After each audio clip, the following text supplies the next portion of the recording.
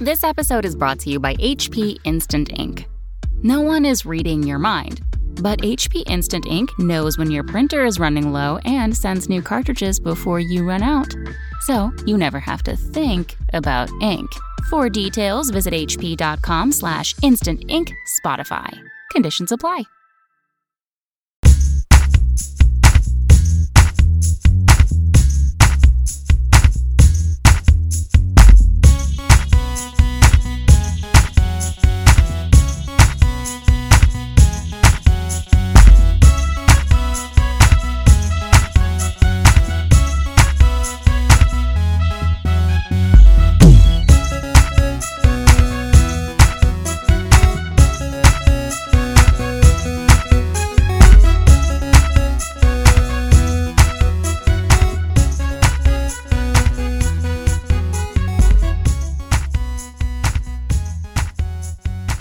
Hello everyone, and welcome to Chapter Tactics, your 40k podcast, which focuses on playing Warhammer 40k competitively at all levels of the game. I'm your host, PD Pob, and with me I have the one, the Canadian, Val Heffelfinger.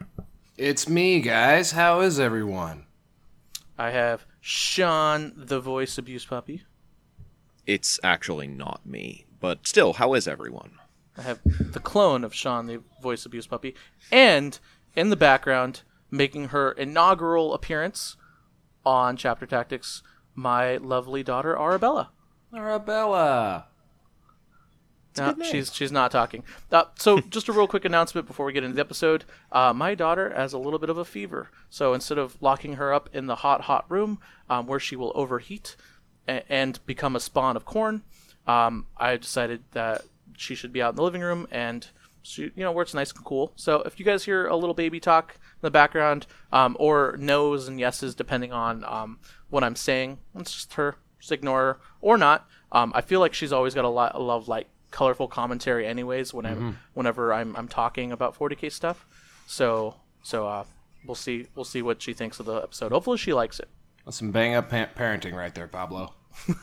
teach him young, man. Teach him young. You gotta Don't put the kid with the fever in the really hot room. I mean, I hope people are taking some notes here. This is the kind of medical advice that people come to our podcast for. That's some top-notch parenting, 100%. You're at least as qualified as Dr. Oz, so should be fine. That's the sad part. He actually is qualified. He's just an idiot. I bet if Matt Root does not listen to these episodes, but if he did, I'm wondering what he's thinking right now. He's probably thinking a dose of Chapter Tactics is not good for an ailing baby. I can actually probably tell you what he's thinking right now. Oh God, I've been on my feet for 11 hours. Oh, you know what? You're right. Isn't the saying like starve a cold, podcast a fever? I think that's what it is. Close. It's vlog a cold, podcast a fever. Much better joke. Yeah. All right. Okay, guys, enough joking around. For today, we have a very interesting episode today. Normally, we talk about the tournament coverage after the events happen, though last week we got an influx of lists from both the American Team Championships, which is the ATC, and the ETC, the European Team Championships, which if you listen to this podcast... Yeah, influx is an understatement. It's a deluge of lists that we got. There are literally hundreds of lists that we have been sifting through to trying to figure out. So one caveat to this episode is there's a lot of information presented to us, and we couldn't possibly fit everything into our show notes. So there is going to be a little bit of jumping around back and forth while we go through Google Drive docs and Word documents, et cetera, try to interpret people's interpretations of Battlescribe. Whatever the case may be. If you guys have ever sorted through hundreds of lists, you would know. For those of you who have, it can be really daunting. But we did the best we could. As a general PSA, like all of these lists are publicly available. They represent, some might say, the cutting edge in 40k thinking in this lull in the meta. There hasn't, Knights came out, and now we got a stable meta. I was actually surprised in like competitive 40k when the ETC list dropped. It was just like no one cared, and like there's like a dozen lists being posted in that forum every single day. like make my list better. Take a look at this list, and you have like the best players from the world, posting their lists for the ETC, and there's maybe 40 comments on the thing. Like people argue about the dumbest stuff, and it seemed like no one cared about this huge resource. So the unfortunate reality is that the competitive 40K Facebook group is bad. I'm sorry, guys, but it is. There's a reason I took it off my news feed. It's just bad. Nonetheless, I would suggest, Mr. Puppy, that a lot of our listeners might be regular posters or watchers of that forum. And I guess the other point I'm trying to make is there's a huge wealth of knowledge out there for you guys to reach out to. We'll get into team lists and things and why they're a little bit different. But you can definitely see some really tuned up, optimized lists. And you don't even need... I don't even want to say it, but you don't need a BCP subscription to see them. You do. You absolutely do. You have to have it, otherwise you can't see those lists. Well, this message brought to you by BCP. I think before we jump in this, I think this is a little neat segue into an important information for you guys. And Val is right. There are tons and tons of resources that you guys can use and utilize to build your lists, other than competitive 40K groups, DACA, your friends, us, dare I say it, although you should be listening to Chapter Tactics for all these resources. However, we are not the sole resource of both these lists and the analysis about these lists. So if you ever want to know more, the links to these lists are going to be in the description, as are the links to all of the sources that we use for a list or tournament coverage or any of that stuff. But you can also email me, frontlinegamingpdpab@gmail.com. I've recently been helping people find tournaments near their area. I'm speaking to a gentleman in the Utah area, and as I found out, there's actually a nice little gathering of ITC tournaments in Wales, in the Wales tournament scene. So I feel like I'm in a unique position to have access to all these contacts to help you guys basically find the tournament resources you guys need. So email me. I'm always willing to help. I love listening to you guys. I love talking to you guys about your tournaments or your experiences. It's one of the things I look forward to in my emails every day. So please shoot me an email. And I just wanted to get that out of the way now.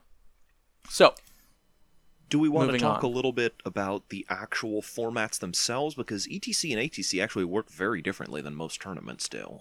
Yes. So for those of you who haven't listened to the ETC of the Chapter Tactics ETC edition, which was, I want to say, a month and a half ago now, you can find it in the Chapter Tactics archives on frontlinegaming.org. But to give you a quick rundown, team tournaments and team championships play a lot differently in format than singles, as you could probably imagine. There's a lot of pairing involved. There are attackers and defenders. And without getting too much into the nitty-gritty, the essentials are this. You have a person who is an attacker, and you have two of them, and you have one person who's a defender. So, and I know ATC guys, you guys are going to butcher me this because I know I'm going to get something wrong. But the idea, as I understand it, is you present a defender who is preferably someone who is really good, who won't give up a lot of points, because they are going to have to pick between two attackers who your team picks to play them. So if I pick Val Heffelfinger in his Tau, right? He's our defender. And so our team, the opposing team might pick call. Like Eldar. Yeah. I'm a rock. Our opposing team might pick Tau and another Eldar. So we would analyze those two lists and we would pick whichever matchup we want to. But I believe they get to pick the table that they play on. Yes. Defender, I believe, picks the table usually. So the defender picks the table and the list they play as well. Yeah. Okay. They get to pick from between a couple of lists. Yeah, but the essential idea is that you will have a player that you present forward that is going to try and give up minimal points, and then you will have some different players in your team that are going to have very offensive lists that are looking to table the enemy, score large numbers of points, etc. So you tend to have lots of very extreme lists to one end or another, because you don't need to play take all comers. You just need to be able to handle enough things. Yes. Yeah, that's exactly the idea. Is if you were playing a team-style list, especially if you're playing an aggressive list, you have much better chances of running into lists that don't counter your list. Whereas in a take-all-comers tournament or singles tournament, you run the risk, if you have for example, no anti-infantry or no anti-armor, you run the risk of running into like an all-knights list or an all-infantry horde list, right? So you need to keep your list kind of balanced, which creates a different meta, whereas in the team tournaments, you don't necessarily have to do that. So you can run 5 knights, not 5 knight gallants, Val. No, that's illegal. Don't do that. But you can run 5 knights, T8 tough bodies, especially if you plan on going in something that just can't flat out hurt you. And then so you've got a competitive edge there. Basically, you don't have gatekeepers in the team format because you can always choose not to play that list. Absolutely. So it's a very dynamic, fun format that I unfortunately have never had the chance to play in, either ETC or ATC, and they are both different too. They have different missions, they have kind of different formats, so they're not complete cookie cutter copies of each other, but they are similar enough so that I think it's relevant to look at both of them and compare the lists, and you have a general team tournament meta. And then the overall goal of this episode is not only to tell you guys about the different lists to look out for and the different players in the ATC, but also to show you guys what you're going to experience and what you guys are going to run into coming into the summer. Because if there's one thing we see every year is that ETC and ATC happen, and then everyone complains about spam 40k for the next month, which you'll inevitably see some variations of appear in the future in like the BAO and Nova, etc., in singles events, because people do tend to copycat. So you'll see variations of like Dark Reaper spam or Fire Raptor spam or whatever. That was last year. And then we'll talk a little bit about how maybe you can beat those, or at least what you guys can look out for. So these tournaments are every year. They're huge, they're impactful, and they're worth looking at, and they're worth talking about. Yeah, although I would sort of preface all this with a caveat of these are lists for a different format. Good lit players are going to modify these lists to deal with a single elimination or singles format. Absolutely. So don't expect that people are just going to copy these lists wholesale and win tournaments. A few of them will. It happens. But the really good players, the folks you're going to have to look out for when you're really aiming for the top, are not going to be running identical clones of these lists. They will be using the concepts in these lists to build something better. Right. Also, I think just from because all of the teams, generally speaking, each team can only use one source book. Yes. And I think ATC phrases it differently. I think they actually use keywords. But you can only use one. Yeah, you can only use one source book in the ATC per team. So there can only be one. Guard can only be on your team once, whether as an ally or primary or whatever. So one of the cool things to read into in some of these lists is to see what does the meta think are the absolute best armies to build around, and to see what some of the most frequent choices are. And certainly, I think it's pretty clear there are some of them that are big standouts. Yeah, and actually, there'll be some good discussion around that too, because one thing that makes the ATC and the ETC formats very, very different is in the ATC you have a 5-person team, in the ETC you have an 8-person team. So you've got basically another 3 lists you got to build out. In 7th edition, those last 3 were the absolute dregs. But now I think there's actually a real conundrum as to what lists make the cut or what books make the cut versus don't. Yeah, it's very interesting to see the choices that people have made in these lists, and once we dive into it, we'll definitely want to talk some more on that. Yeah. All right, so I think there's no better place to start with these lists than Team Happy. Team Happy, multiple winners of the ATC. They are consistently, top place finishers at the ATC, always contenders to win. I would probably say that they're still the favorite to win the ATC this year.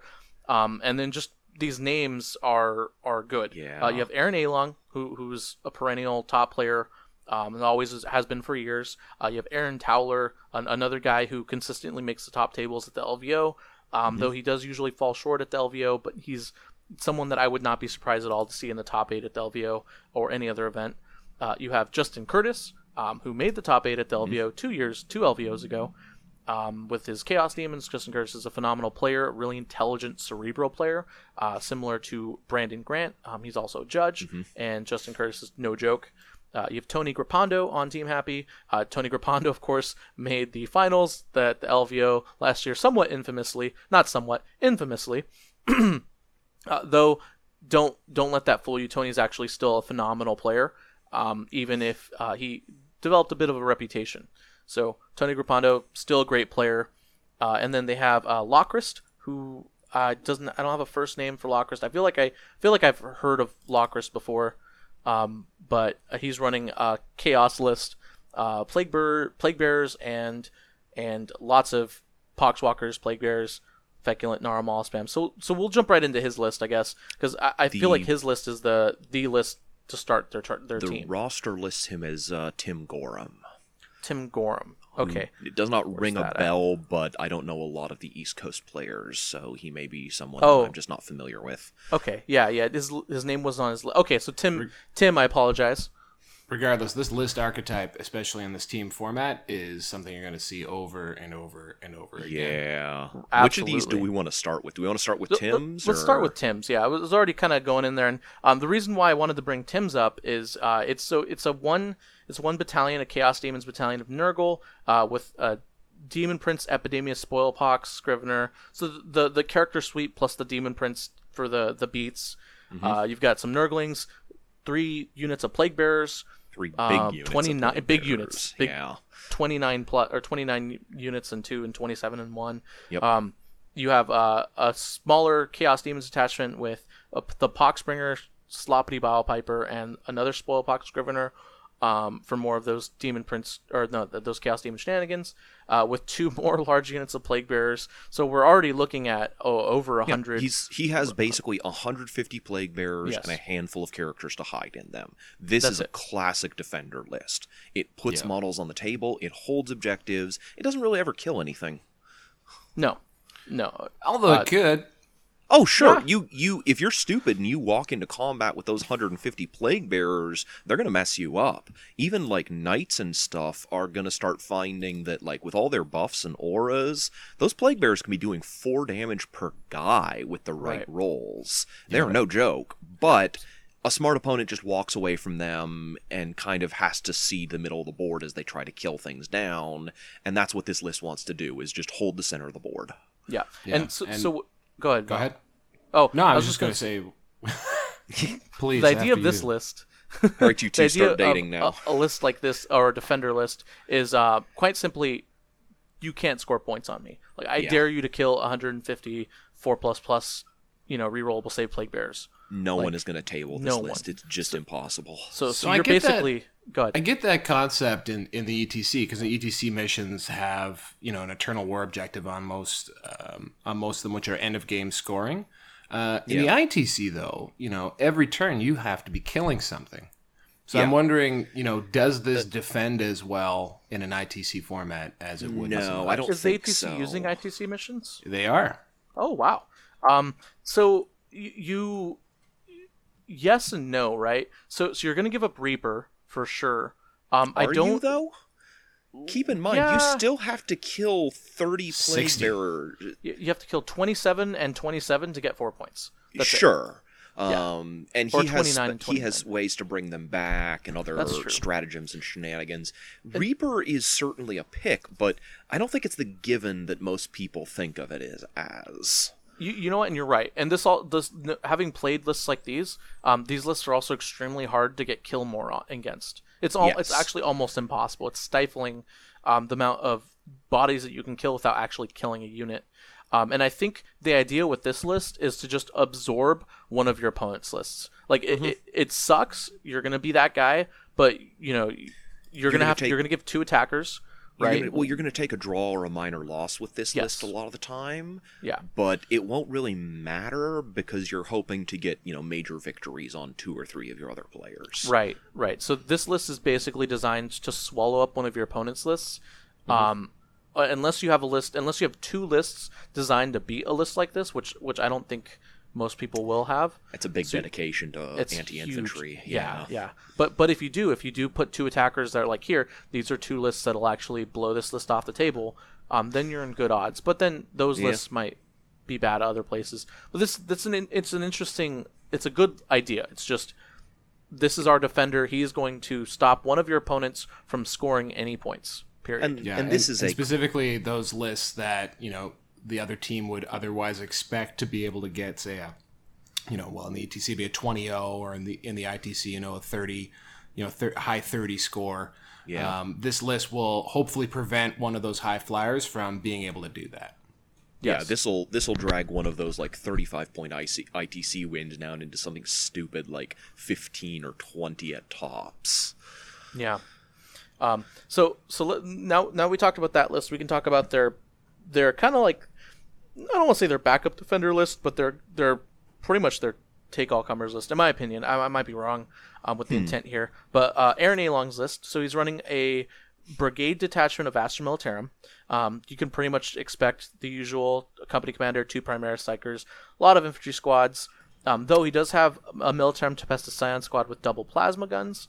That's to kill tougher targets. I would also say the Rough Riders are his standout in the brigade. Most of the other stuff is exactly what you expect, but 3 units of 5 Rough Riders in place of the Sentinels that a lot of people run is an interesting choice. Rough Riders are definitely better than people give them credit for. Yeah, and it fits Aaron Along's style too. He's always a kind of like in your face kind of player. He's always run that kind of like the Death Stars and the beatstick characters, the Rough Riders, that kind of stuff. And I typically see those sneaking in from a back board edge rather than just coming straight across the table. Do they have that as a unit? Is that a unit ability? That's a built-in ability. They can just outflank. Cool. It's pretty good. He also has a Sisters detachment, which I think is very, very strong. He's got Celestine, Magifier, Canonist, and then 3 units of Seraphim. I believe they're just regular 5-man. Yep. Well, 2 of them are 8 chicks, I think. Yeah, 2 8s and a 5. Yes. Because he's going to consistently have 2 Acts of Faith, one from Celestine, one built in, and he has a chance at a 3rd one off that Magifier. Yes. So that's just for the double Inferno pistols. Seraphim are really good in ITC. Quadruple Inferno pistols, in fact. Sorry, 2 models with 2 pairs of Inferno pistols each. It's easy to forget that it's like, oh yeah, you have 2 Seraphim with Inferno pistols, but each of those Inferno pistols is a shot, 2 per model. So that's 4 Meltaguns per squad, which is what you see off like a command squad or something. Yeah, and they're in cover. They're pretty reasonably durable with the 2-up save. And they're so fast. If you get 2 Active Faiths and you want to keep Celestine back because they called Kingslayer on Celestine or something, you can just double move them. It's also important to remember that as long as Celestine is hanging near them, they have a 5-up rerollable invuln, which That's a huge. Lot of weapons will just bounce off them. Yeah, they're good units. And in ITC, the most important thing is they only give up 1 point when they die, which is just the kill point. Yeah. That's it. They don't give up anything else. So they're very, very solid. And then he's got a Blood Angels detachment with 2 Smash captains, 1 Chief Librarian Mephiston, who I love, I swear by, and then 3 scouts, and that's it. That's basically it.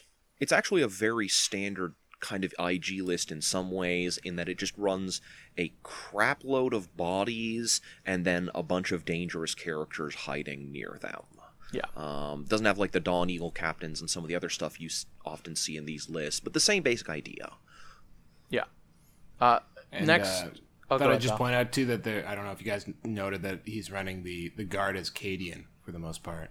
Yeah, which is very different from what we've seen a lot of Catechins recently as the very popular choice for guard. He's running them as Cadians, which kind of implies that they will be taking a little bit more static of a role rather than an aggressive one, but he has the characters to play the aggressive game instead, so maybe that's not a bad call. With Vengeance for Cadia and some buffing and combining, I imagine he can do a number on lists like that Poxwalker list. Yeah, that's kind of what I imagine. A lot of people are going to bring a list with Vengeance for Cadia and possibly the Unveiling Relic and everything, just so they can go full ham on some of these very tough defender chaos lists. Because if you need to cut down all those Poxwalkers and clear out midfield, well, Guard may be the only ones who can do it. Yeah. Next, we'll move to Aaron Towler. Aaron Towler has quite simply just a Guilliman vehicle list. I was really surprised to see this list in here. This feels like a beginning of 8th kind of list, not like a top player. So Aaron clearly knows something that the rest of us don't. I agree. I think you need a vehicle spam list like this. And if you're going to bring a vehicle spam list, I think the best vehicle spam lists for Space Marines, anyways, are the Guilliman vehicle spam lists. Yeah, but repulsors? I never repulsors put out that. so much shots. It is silly. Just if you guys ever get the chance to look at what a repulsor puts out and they're expensive. They're over 300 points. They are they're very, land very expensive. raiders. Yeah, but their T8 16 wounds. They're missing that 2-up save, so they're reasonably durable. And they just put out so many shots. The repulsors do an insane amount of work. For what you get out of him. He does have Guilliman, so they do more work than usual, and he only has 2. So there's nothing crazy. Only 2 is still a third of his list. That's true. That's true. And then the cool thing I like about his list is actually the Black Templars captains with Thunderhammers and Storm Shields. That was kind of a nice touch. Yeah, they're so good. The cool thing about them is they're Black Templars, so they're pretty good in close combat. They can get that extra Heroic Intervention, cool Black Templar, take advantage of all the cool Black Templar stuff. And they reroll charges, don't they? I think so. They're just they've got a lot of cool little neat combat tricks with the Black Templar captains. But most importantly, the stratagem. Yeah, the 4-up deny stratagem, and he's got his Thunderfire, a Black Templar's Thunderfire cannon, which I don't really agree with, but I would prefer to have the Ultramarines Thunderfire cannon, but it doesn't really matter, to be 100% honest. It's hitting on 2s. Oh no, never mind. The cannon is the one that fires, so it's on 3s. Yeah. It's fine. It's not the Thunderfire cannon can be Ultramarines or Black Templars. You don't care. You just need literally one hit on anything and trigger that stratagem. So I gotta admit that I'm also like a little bit scratching my head over here because it's what we got three predators. 3 predators. Yeah. So you got 3 predators, the 2 repulsors. Yeah. The predators are actually no, this is all just DACA. So yeah, they're actually heavy. Yeah. They're heavy bolter and autocannon. This is another list designed to chew up those hordes of infantry you're seeing. Yeah. And you won't be able to those horde lists won't be able to kill it back. Oh, never. Yeah, they can't even touch this. But like, is a repulsor the most efficient DACA option for Marines? And that's what I wonder. Like I said, Aaron clearly knows something we don't. Yeah, I don't get why he's running repulsors. There's got to be a good reason. Is it the best? I don't know. Like, maybe the Storm Raven is better, or maybe there's got to be some Forge World nonsense. Quad heavy bolters, shoot 12 heavy bolter shots each. But you can only take 3 max. Like, but you can take them in units. No, you can't. You can't take any of the quad mortar rapier carriers in units. You can only take them one model at a time. I'm sure. I ran them for I guess the first... actually, they do have fly, although Ultramarines can fall back and shoot, right? No, vehicles don't get chapter tactics. Yeah. Oh, okay. So there you go. That's a good reason to use a repulsor. They do have that -2 to charge ranges, which I guess if you're worried about like horde infantry making those 12-inch charges on you, that's something. But this is definitely a list that I look at and I'm like, I want to know where he's going with this. I think what he does is he just takes the middle of the board and then just denies you from any hordes from getting anywhere near him. Yeah, I guess. And then Guilliman just kills any intrepid characters that think they can take out Guilliman. Yeah, he's basically immune to solo characters diving into his gun line because Guilliman and the 2 Smash captains will solve that in a hurry. Yeah. And then the Thunderfire cannon shuts down one unit of like Poxwalkers, for example. Just like you're not going, you're staying there. Most Poxwalkers under a Thunderfire would be just stupid, like moving 2 inches per turn or something. Yeah. It's command point light though. That's the thing. Because it's got a patrol detachment. No Space Marines, man. Three command points from Guilliman. You're right. 3 from. It's only 11 command points. It's not. Oh yes, 11 command points. That's plenty. Space Marines aren't nearly as command point hungry as a lot of armies are. Well, this, other than the stratagem for the Black Templars and the Thunderfire cannons, you might be right. But those are only 1 apiece, and 1 for kill shot also, I believe. If you need to do that, yeah. Yeah, he's spending like 4 command points on his own turn and basically calling it good. That means he's got an easy 4 to 5 turns of command points. If he just uses it on those, no saves. Yeah, and also But he's regenerating recycling also. on 5. Yeah. I don't know. I'm one of those guys who likes more command points. But I can definitely see. I 100% with you, but it varies by army. My That's true. Tau will eat up 18 command points in a hurry, but this No list, problem. 11 is plenty. Yeah. And you're also picking your matchup too, so you really don't need to spend your command points. So you guys are right. You guys are right. I feel like it's not as bad as it could be. It's like you see 11, and it's like, well, you actually, like, really, that's fine. Yeah. All right. Justin Curtis, who actually is incorrect. His list is incorrect. We're going to disqualify him right now. Yeah, his battalion is only giving him +3 command points. It should be +5 command he's points. cheating. It's because he had this giving- thing. It's because he had this thing locked down for months. I bet. He's been using this list. He's been using this list since 7th edition. Let's be honest. All right. So, anyways, Justin Curtis's list. He's got the Smash Brothers, the Bash Brothers, whatever you want to call it. Magnus and Mortarion. 3 sorcerers and Aramon, who's a 4th sorcerer. And a Demon Prince. Demon Prince of Zinch. You gotta have him. Some Zangors, big bodies of Zangors, which can put out a lot of good quality shooting. And then just a unit of cultists cowering in the corner. This list is No nasty. shooting from these Zangors. Yeah, these are just the basic troop ones. They're just a punchy little guys. Okay, well they can put out a lot of close combat shooting. A lot of fists. Yes, they do have that, because popping that stratagem to fight a second time with them is no joke. So this I guess would be an example from this team of a real a hammer list. Like this is going in to try and murder something.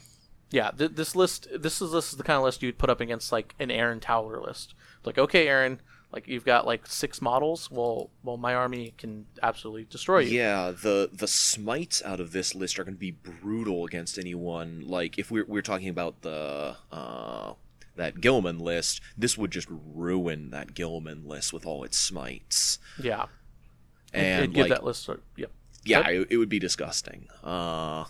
It's interesting that he did go Bash Brothers on this, because I would have probably thought that more bodies would have been more useful than bringing Mortarion into the party, but it's If I'm not it's an interesting mistaken, choice. this list won the Louisville Slugga, which was a GT that he went kinda down remember. to. But it had weird missions, but I'm pretty sure he won with this. I might be Justin getting the Curtis GT won wrong, with but Louisville. I might be getting the GT wrong, but I'm pretty sure this I one's kind battle of tested. remember that. Yeah, it's certainly not a bad list. I'm not trying to say that. It's just it is interesting to see that he is eschewing the sort of like immense hordes of bodies that you see a lot of Chaos armies bringing in these formats, and going a little bit more top heavy. Yeah, and it's a list. It's a perfect example of a list that, if tuned differently, can potentially win the LVO, versus a list that, the way it's tuned now, would have no chance of making even the top 8 at the LVO. It's more of a gatekeeper list, as it is now. Right, but it's not tuning, of designed course. for it's not really designed for ITC mission, or at least not ITC as played at the LVO. Absolutely. I won't lie though, this would probably be a ton of fun to play. Oh yeah, I mean yeah. you've got some gorgeous centerpiece models, enough little Griblies to hold objectives. It's got a great toolbox. It's just like basically the tools are in metric rather than imperial, and you need to be ready to adjust that to the tournament you're going to. Yep. All right, and then finally, Tony Rapondo's list. Yep. Good old it's Eldar. An Eldar list. It's got the Cat Lady of Rain and an Inari detachment battalions. Warlock with Conclave, a which is Warlock something that Conclave. has fallen out of favor with a lot of people, but I guess he's expecting Knights and or Bash Brothers to be a big factor, because that's the real reason you want to take that Conclave. Yeah. And why is that, Sean? Because you can pop the stratagem, only the Warlock Conclave has access to it. You pop the stratagem, it doubles the range of one of their powers out to 36 inches, and that's beyond the range of almost every model in the game to deny. So you can hit them with a Jinx or a Restrain from across the board, and there's literally nothing they can do about it. Gotcha. Yeah. And then he's got a lot of Rangers. He's got 5 units of Rangers. And then he's got all the Eldar good stuff. Got large units of Dark Reapers. Actually, 1 small unit, 1 large unit. Yeah. 9 Shining Spears. Farseers, Spirit Seers. A lot of characters. Wave and 2 serpents wave to hide serpents. things in. Yeah. I'm kind of curious here because I feel like this would be a good list to stick a Blackheart detachment in for the stratagem. Like I feel like you could probably cut some stuff here, and just just to have a Blackheart. I feel like no a Drukhari Blackheart- on this team. Yeah. Yeah. The fact that there's no Drukhari, I think, is an outfall of the smaller team sizes compared to ETC. Absolutely. Having tried to build lists like this, in the theoretical sense at least, I've never actually run it post Drukhari, new release and all that. It is harder to fit that 450 points into a list than you'll tend to think, especially something like this, because it's like you need to sink 100 on Rain, you need to sink another 150 on a Wave Serpent, you need a couple hundred for some Dark Reapers, maybe even like 300 if you're going all out, then you need another like 300 for your Shining Spears, and now you only have one unit of each of those, and that's just asking for it to get blown away, and now you're out an entire tool set. So... you actually kind of need a lot of stuff. Although he is running a lot of Psychers. I am shocked at how many Psychers he has, because he has, 6 or 7 Psychers? 2 Farseers, 2 Spirit Seers, Yvrain, and a Warlock Conclave? That is so many Psychers. It's like, he's very top-heavy here. And he only has like the 1 unit of Shining Spears. I guess he does have the 2 units of Dark Reapers, but like, what are those guys really getting up to? And like, there's a lot of range. There's like 6 units of Rangers here too? Yeah, 5. my intuition is that this list lays its Rangers out and holds ground, and then the 1 unit of Spears, 1 unit of Reapers basically do all the work by pumping stratagems and psychic powers and all that. If those Shining Spears are -1 to hit, +1 to saves, taking a second move, +1 to wound, and the Dark Reapers are rerolling all wounds, rerolling all misses, like they're vaporizing 4 units a turn pretty easily. That's true. I think so. So let's think about the stuff that the Blackheart stratagem can even get you. So if you're building your list and you're wondering, should I add the Blackheart stratagem or not, or the Blackheart Dark Eldar detachment for the stratagem? What kind of armies does that shut down to? So my mind immediately jumps to Knights. Or lists that feature a Knight Castellan. It's pretty big against the Knights because you can turn off that rotate and you can turn off full tilt. Yeah, or the missile, the shield breaker missile. Yeah, the missile is also unique. That's really big for Yvrain. Actually, I'm a little. Although the ATC lists do not have the preponderance of Knights that we see in the ETC lists. It's That's super true. Interesting. That's something I've been noticing too. Yeah, there hasn't been Knights. Well, we can maybe talk about that a little more once we bounce over to the ETC side of things, but it's very worth pointing out that while there are a number of these ATC lists that are running a single Knight, usually the Castellan, there's not very many of them that are running the triple, quadruple, or quintuple Knights. Yeah, and whether that's a problem or not, I guess we'll find out. I think these ATC guys, I'm willing to trust their judgment, but if there's one thing I've seen out of ATC in the past is it's very much an East Coast centric tournament, and what that means is basically these guys like to stick to the tried and true, this is good, this is what works, and that's just from the meta in general. I'm not saying that the East Coast guys are worse or better than the West Coast guys, but when you come over here to West Coast events, lists tend to be a lot more varied and silly. Like for example, you saw an Ultramarines Terminator list, top 8 at the Boise Cup. Just the Boise Cup in general was top 8 was just all over the place. Whereas there's an East Coast event at the same time where it was all Eldar, Dark Eldar, Chaos. It's kind of a little more predictable. But that being said, I know we should probably save this for a future episode once we go through the ETC stuff and we can do a real contrast and compare. But the other thing too that really jumps out, out of those 5 lists, 2 of them are massive hordes. Yeah. And the North American meta, when we get to the ETC stuff, both North American teams bring a lot of bodies that you don't see that on the ETC teams.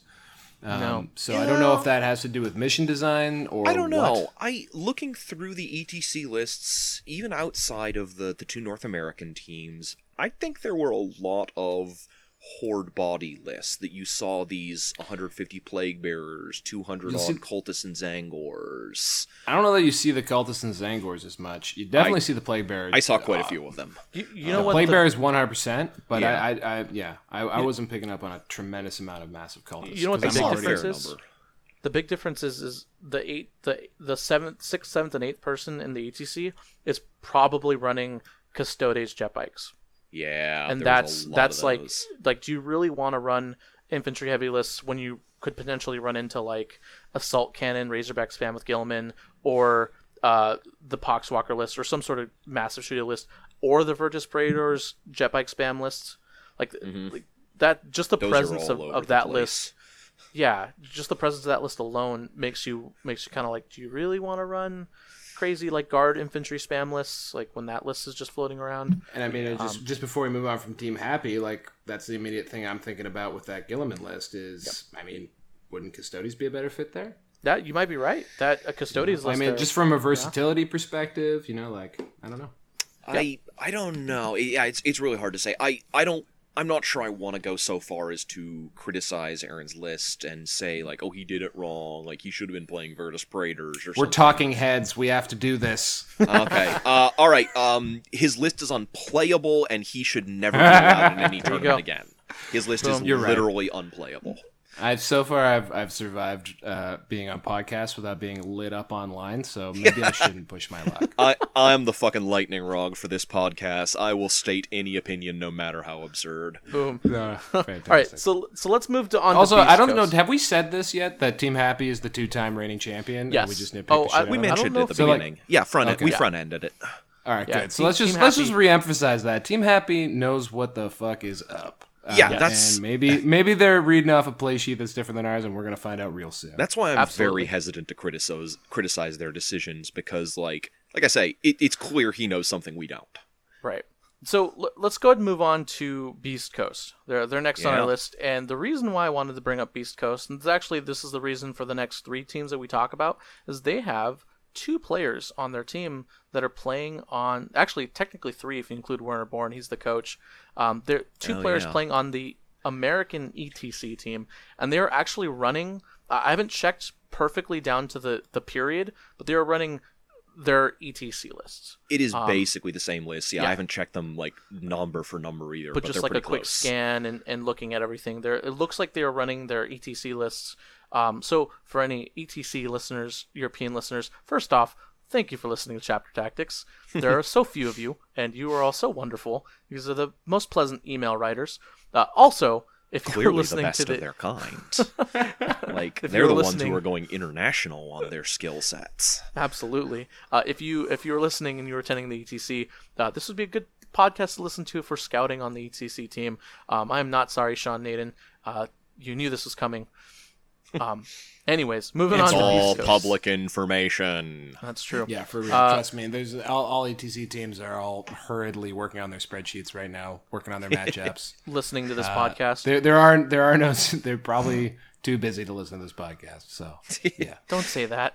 They love us. for real, man. It's They listen stressful. forever. Absolutely. Joking. As one of those pesky try-hard foreigners, Val, I believe your judgment. All right, Call moving him on. out. So let's go I'm a backwards this pesky time. tryhard foreigner. That is 100% the case. Boom. I nailed him. All right, let's go to Werner Bourne's list. Werner is, Yep. of course, a phenomenal player. I've been to ETC in past times. He is the coach for the ETC USA team. He's got the Necron Bog list. standard Necron It's- list. Yeah, he's got 3 Tesseract Vaults, Destroyer Lord, Satan Shard the Deceiver, and 3 units of Canoptic Scarabs, and that's it. This is the list that I feel like got bumped by Knights.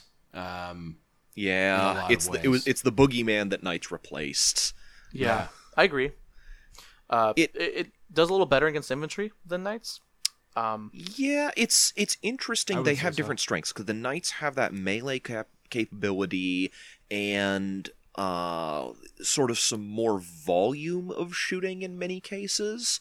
But the Tesseract Vaults can put out so many mortal wounds that I'm really not sure like where they have their respective strengths at. Although I would say the big problem with the Necron version of this list is the detachment that is not the 3 Tesseract Vaults is basically a garbage fire, whereas the guard battalion that inevitably backs up knights is just this fantastic little CP farm that also holds objectives really well. That's a good point. That's a really, really good point. And if punks you were, dudes with mortars. yeah, Yeah. Yep. Although, to be fair, I have been on the receiving end. You'll notice that their dynasty is Sautek for the Outrider that they're running, which I am 100% sure is for the Sautek Warlord trait that is the CP farm one. I think it's either 5-ups or 6-ups, but every time you or the enemy spend command points. yeah. I feel like this list is super swingy too, just based on not just the matchup, but on how the like beginning game rolls go. I mean, you know, depending on how far forward you can put, how many vaults, all that kind of stuff. So it will limit the impact. The ability to screen as well, like so if the opponent just happens to have anything that can be in the neutral zone, kind of takes the edge off. Yeah, it suffers from a lot of the typical Mortal Wound flaws where you're not as free about being able to target what you want to as you'd often like. Yeah. But it's actually probably tougher to kill than a Knight list is, due to the sort of like innate stats on the Tesseract Vaults and the stratagems you can slap onto them. Because the Tesseract Vault can be rocking for a 1 or 2 command point stratagem. It can be rocking 2-up armor, 3-up invuln every single turn, and that's brutal. In my like just from like glancing at it, this list versus. Maybe it's just from my personal perspective as a Tau player, but this list versus the Knights list, I feel in general more afraid of this list. So I'm surprised at how fast it fell from grace. Another interesting tidbit about this list and the player is Werner Born is actually, he's the coach for the ETC team. However, Kurt Claus is running this list.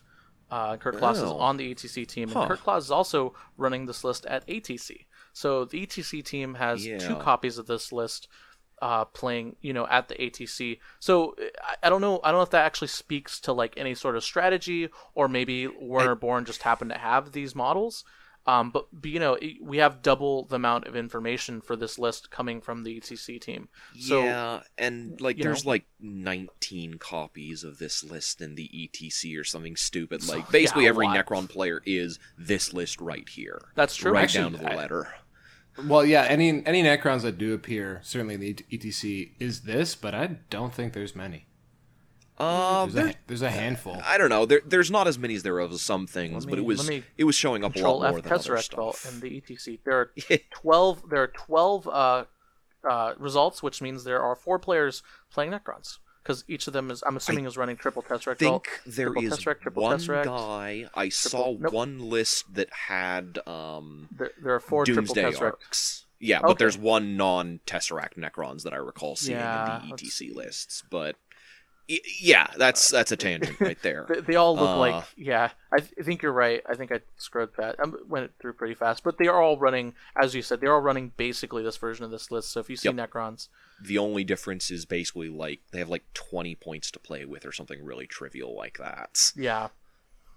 Yep. Interesting. So this will be interesting to see how this list plays out.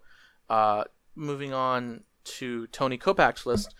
This list is actually a list that excites me because I see it as a list I can run in a take all comers list, and it's actually it's a really solid list. It's similar to the list I have. So it's basically Strachan, 2 company commanders for Catachan, obviously. And then he's got a max unit of infantry squads with heavy weapon mortar teams, a Ministorum Priest, a platoon commander, 2 platoon commanders, 3 Hellhounds, 3 heavy weapon teams in that brigade, and then a Knight Castellan, and then a Blood Angel detachment with 2 Smash Captains and Scouts. And that's it. Super simple.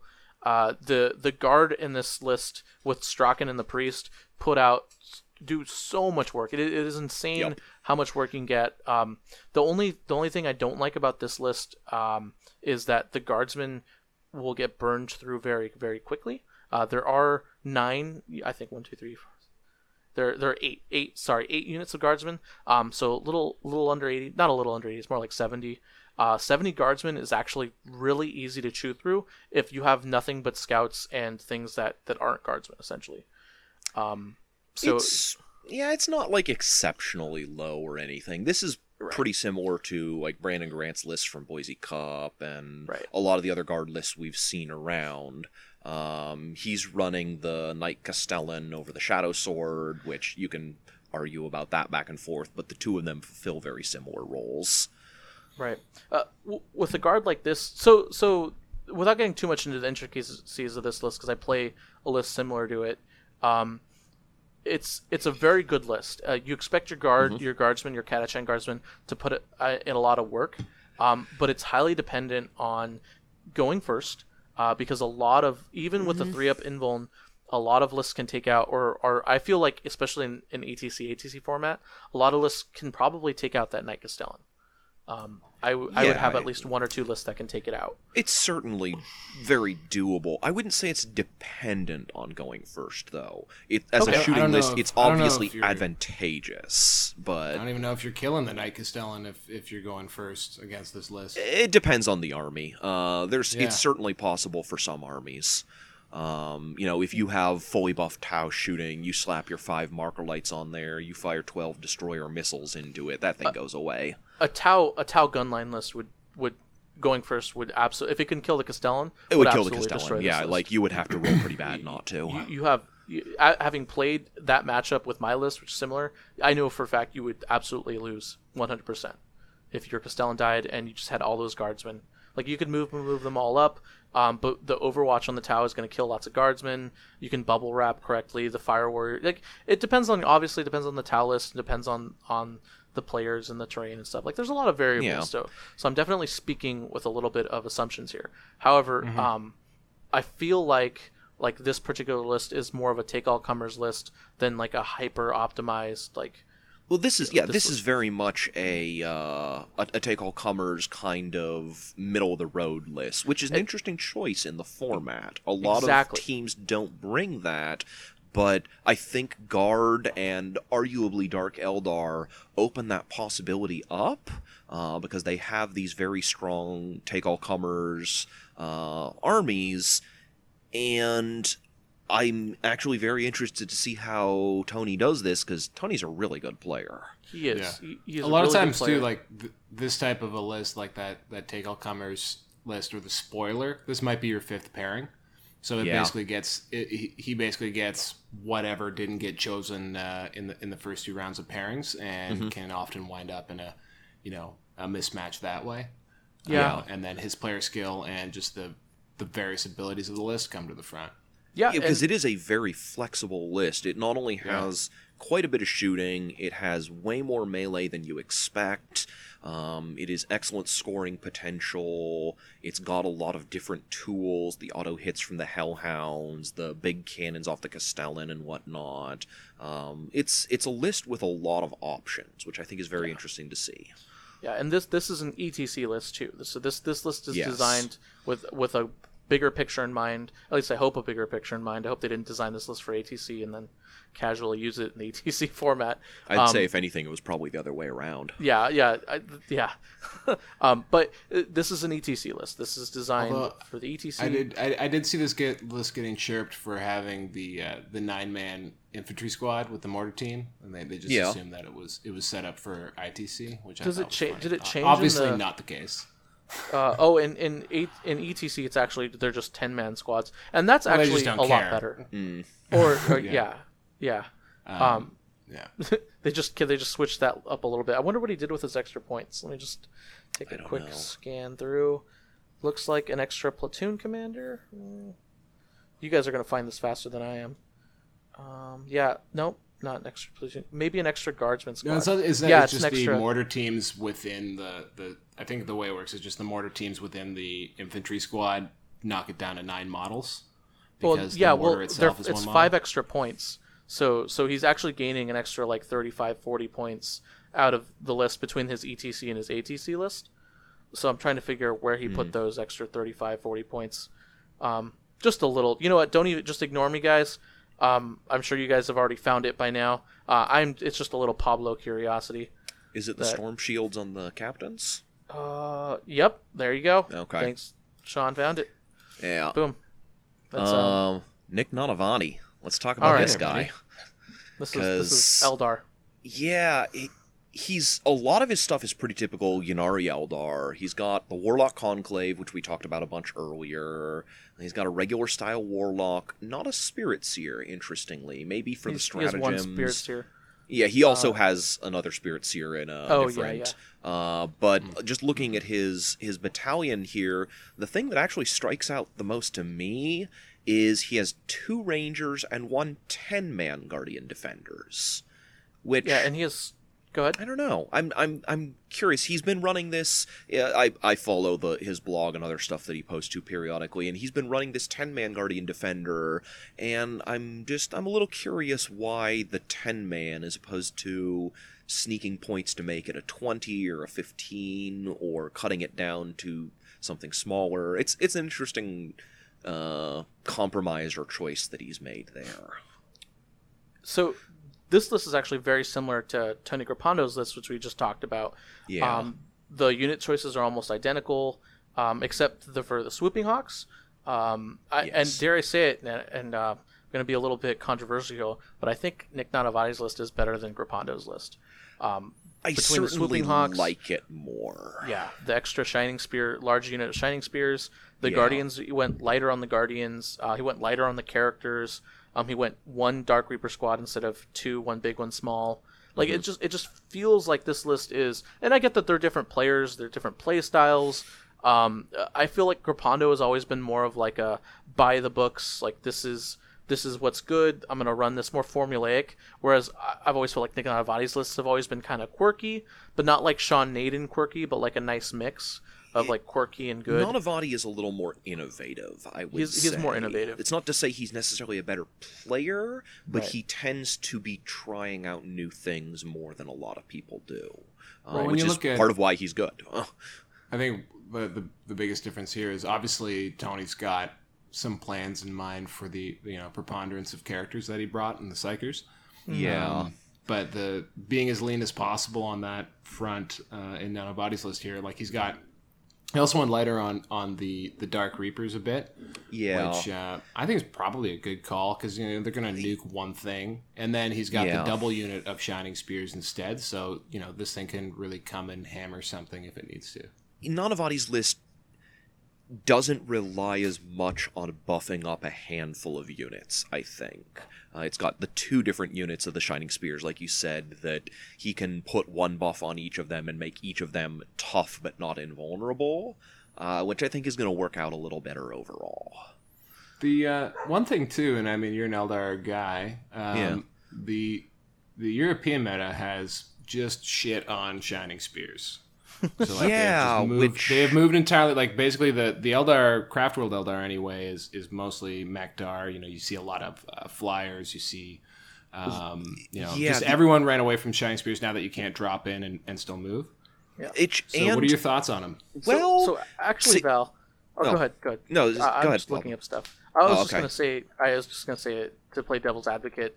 It seems like every single Eldar player in the C list is running 1 unit of 8 Shining Spears. They are there, but you don't see as much of the multiple units. I mean, you certainly did see some, but I think they shied away from it a little more, and they are much more in favor of Fire Prisms, of Hemlock Ray Fighters, of the Crimson Hunters. I saw one of the ETC lists that if I counted correctly, had 8 of the Eldar Flyers in it. Or maybe it was 9. It was a crazy number of them, and like I ran the 6 flyer list, and I felt like I didn't have anything on the ground. That list has nothing. Yeah. But it is definitely interesting to see that they seem much more inclined to play the shooting Eldar. I even saw a couple of the ETC lists that were running heavy Dark Reapers, like 3 units of 8. Yes. Thinking it was still early 8th edition. Which I don't know, maybe they're right, but it was real weird to open up a list and see 24 or 30 Dark Reapers staring back at you again. Yeah, the ETC is very much also like a copycat meta. Like, I Yeah. feel like all of the teams, all of the teams that, and not a knock on those teams, but all the teams that don't make it to the top tables, they all kind of copy the same faction. So like all their Eldar lists are the same, all their Dark Eldar lists are the same, all their et cetera, and you will see that across multiple lists. But what I noticed last year, and what I think I noticed this year from just by looking at who the favorites are, it really looks like innovating in the ETC format. It seems like the way to go with a few of the lists. Oh yeah, for sure. There's some, but I was just speaking more specifically as like Shining Spears were like one of the standouts. I think of the LVOs. I think that was kind of their coming out party. Everyone kind of knew about Dark Reapers a little bit, but Shining Spears were really the things that made those top table lists go. And I just feel like the sense I get is that they're falling out of favor, and that Craft World Eldar specifically seems to be going in a bit of a different direction. Maybe I'm reading that too much. well. You There definitely definitely don't spam them anymore. were a number of units. I saw some lists that were running like 27 Shining Spears in ETC. But I do think you're right that they're not as popular as they are over here. On this side of the ocean, Shining Spears are the premier Eldar unit, and you are backing them up with Dark Reapers and other things. And I think it's kind of the reverse on the European side. Or at least that is what I feel from reading their lists. Maybe it just comes to ground level blocking line of sight. That could be a very big part of it, yeah. And also, what sort of lists you actually see, because there are some things that Shining Spears just aren't that good at. They will struggle with a number of things. All right. So Lucas. You just give up early on that one. I know when I'm behind. Lucas is running the Dark Eldar list. I want to say the Dark Eldar list. I mean the Dark Eldar list. You've got 3 Ravagers with disintegrator cannons, an Archon, and a Cabal and a Blackheart detachment. I think that's the Blackheart detachment. I might be wrong. Yeah, that's Blackheart. In a Blackheart detachment, and then units of Rax and Homunculus and Urian Rakarth, who's kind of an interesting choice, and then a large unit of Grotesques, and then a bunch of Talos. Yeah, 6 Only Talos? 6. Only 6. Well, he's kind of splitting the difference because there's this big debate in the Dark Eldar community of Talos versus Grotesque, and Lucas is essentially splitting the difference. He is running 6 Talos, which is actually what a lot of people are running, but then he's also running the big block of Grotesque and kind of giving up a lot out of his 3rd detachment, which is on the small side. Just a pair of Succubi and a big block of Witches on foot, which is actually interesting. Yeah, this is the where I think he really this is where we get kind of fun and getting a little bit away from like the Dark Eldar list. He's running a ton of witches here. Yep. Yeah, big block. He's got of 368 19? points on Succubi and witches. Yeah. 19 witches and then 2 6 strong, which I don't know. I'm presuming he's going to Webway portal down that 19 strong. They can't be just running up the field. That's just going to get them murdered, at least most of the time. He doesn't have a lot of Webway targets. So yeah, a lot of Dark Eldar Ravagers. don't actually use the Webways. You can't Webway a Ravager. You can only or Screaming Jets, I think it's called. Sorry, the one that gets them off the table. Yes, you can pick one or the other of those 2 stratagems. So you can either drop the Ravagers down, or you can teleport the Witches in. You couldn't do both. Yep. And this is a nasty list. This is a list that against the right player, you just absolutely destroy them. It's got a pretty good amount of shooting and a lot of really nasty melee.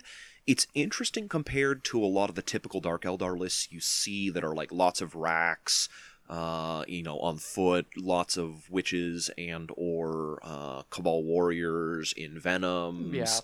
Yeah. And this does not have the same kind of scoring presence that those lists do, but what it has is firepower in spades. Yeah, the Haywire Blasters on the Talos can kill how many guardsmen, right? It's the Haywire is not actually super scary to guardsmen. It's just strength 4 AP1, D3 shots per gun, so a reasonable okay. number. I thought it was a lot more than that. Still pretty okay. You're thinking of the Harlequin Haywire, which is D6 per gun. Okay. The Dark Eldar one is fewer shots. It's the blaster, not the cannon. Okay, but, all right. he has the chain flails on all these Talos, so they're throwing down 10 attacks if they want to just chew up some basic guys. These Talos are going to be great at diving into those big piles of plague bearers and whatnot, and they will just scythe through them, because they're hitting on 3s, 2s later in the game, and wounding on 3s with a reroll. Yeah, so very, very tanky. Yes. They're 4-up invuln near the homunculus. They're a toughness 7. Yep. They got the 6-up feel no pain. It's dirty. And you can heal them. He's running Urian here, who will also give them +1 strength, just in case you need to do that little bit more damage. So this is a list that punches well above its weight class. Yeah, and a specific list that this list counters is that guard list that Werner Born was running, or I'm sorry, not Werner Born. Anyways, the guard list that we were just talking about, with the Castellan, a list that you'll see all over the place. This list was just is actually, I feel like it's built to counter that list, which I think is probably kind of half true. I think it's built to counter lists like that. Yes. Yeah, you kill their big target. You shut down the stratagem that makes their big target worth bringing, and then your Talos just move up the board and chew on hordes. And it's like, here's my horde. It's 6 Talos engines. Like, I'm really excited to see. I don't care if it's a good choice. I just want to see those witches do some badass stuff.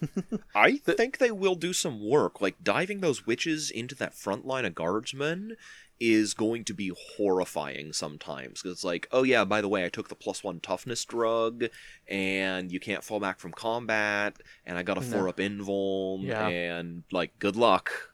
Yeah, and then you've got the succubus behind them, so the succubus will be able to charge something next turn and not have to worry about being shot at. Yeah, because the witches trap some. It's really good. The only thing, I'm sure that the answer is no, but do shard nets work on things like Titans? Like, they only work on infantry. Okay, that makes more sense. I mean, you could shardnet a Land Raider, just like, get back here, Land Raider. No. Yeah, that's only infantry, which means you get some weird situations, is like, you can't throw a net on a drone. Which, I don't know, whatever. But yeah, it's infantry only.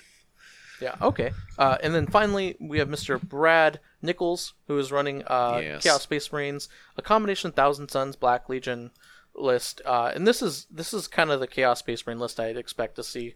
This is that cultist list I was talking about earlier. Just Abaddon leading the party, making everyone immune to morale, and a trillion cultists. Bodies. Yeah, and Zangors too. Yeah, 100 or 9, almost 100. No, I guess 60. 60 Zangors and like 100 odd cultists, plus a couple demon princes and other big combat guys. Also of note, he's got the Exalted Champion in here, so all those cultists are rerolling failed wounds and failed hits. And then he gives the Exalted Champion the Murder Sword. Oh, I have bad stories about the Murder Sword. It's a pretty solid little piece. It can be really annoying, really good, in the right circumstance. This is basically crazy how many wounds. Crazy how many wounds he's got here. Yes. Yeah. It's 160 cultists plus your Zangors, and plus everything else. So you're looking at 200 and of plus course wounds. he can do shenanigans like fight twice, teleport. He can do regenerate one blob of the cultists, and unlimited smiting. Yes. Yeah. Because he's got all his smiters out of Thousand Suns. His cultist mark setup is actually a little bit interesting, because he's got 2 blocks of them with auto guns and Marcus Slanesh, so he can pop the shoot twice stratagem there, and then he's got 1 with Khorne, so he can pop the fight twice stratagem there. So all of his Black Legion cultists are actually set up to do way more damage than you think. Because they take that +1 to wound off Veterans of the Long War. They're re-rolling all misses thanks to Mr. Abbey, and then they're just sort of going to town on some stuff. It's hard to tackle. At first I thought I guess it's hard to tackle a list like this and think about how you're going to go about killing it, other than just killing all the cultists, which, as we've already talked about, isn't easy to do. That's hard. Yeah. Yeah. At first, I thought I will take Go ahead, Tom. 160 cultists over 160 plague bearers, but it's still these guys can be so deadly with all the buffs and things that they can do. That's the real secret, is that they are, they're more dangerous than the plague bearers against many targets, and they're 100% immune to morale. They don't even care. Whereas the plague Also, bearers, if you don't kill them outright, they come back. Yep. At least once. Yeah, because you have to wipe them down to a man. And you can't just leave them at like 3 and finish him next turn, because he'll just pop the whole unit back. So we say 160 bodies, but really it's more like 200. And the plague bearers don't have all those champions running around. They have like one demon prince, whereas this one has the Abaddon and the demon prince and the exalted champion with the murder sword. So it's and Ahriman. Rough. He has and two Ahriman. princes, Ahriman, Abaddon, and the champion. So he has a lot of characters who are not a pushover in close combat. That's another secret to these kind of lists. Absolutely nasty. I'm actually surprised we don't see more lists similar to it in like ITC single. It doesn't have the killing power it needs. I have to point out that he's actually got the complete cultist toolkit, because he also has a patrol of Alpha Legion cultists. Oh, really? Yeah. I missed that. It's kind of straddles two of the pages. That's hilarious. So this guy can do... So Brad can... Is this Brad Nichols? Yeah. Brad can do every single cultist trick that exists. Yeah, that's scary. Although they're rolling dudes with Abaddon... And he's got the pop-up in front of you dudes. This is awesome. That's interesting that he takes the Marcus Slanesh on them rather than Khorne. I would have thought he'd want the fight twice rather than shoot twice with the squad he sneaks in. That's an interesting choice. Yeah. All right. So do you guys want to move on to team quality control? Yeah. We got some big names there. This is the list with... it's only Andrew Gagnon and Sean Naden, two of the top contenders for... Yeah. For the ITC. What would Nathan say? He's pretty good. He's pretty good. That's all right. It's pretty good. And let's not give short shrift. There's 3 other pretty good players on this team. Dan Woods, Andrew Rubino, and Kurt Claus. Yeah. You might have heard of Kurt Claus. We just mentioned him 10 minutes ago in this podcast. Unfortunately, and I do apologize, guys, I don't know much about Dan Woods or Andrew Rubino. I've seen their names floating around. I'm though I imagine familiar they're not with them by sort of vague reputation, but they're also good players. They've won tournaments. They score high. Sean Naden is allowing them to be on his team, so they got to be doing something right. Right. All right. So let's talk about the 2 ETC lists. We don't need to talk about Kurt Claus's list because we already mentioned it. Kurt Claus is running that triple Tesseract Vault Necron list that we've already talked about. Yep. So let's talk about Sean Naden's list, because I'm sure he loves this list because it looks like a crazy fun list that a lot of people would like to run. Though it is a bit spammier than I expected of a Sean Naden list. Yeah, I feel like someone probably basically told him to take this list. Like, I'm sure he had a hand in its creation, because I'm sure these guys collaborate on all this. But I'm sorry, I have to cut you off right there. Yeah. It has a ton of witches, massive units of witches. This is clearly his work. Oh yeah, I'm sure he had, and Harlequins. But it's true. But Sean Naden won't take 3 of anything without a gun to his head.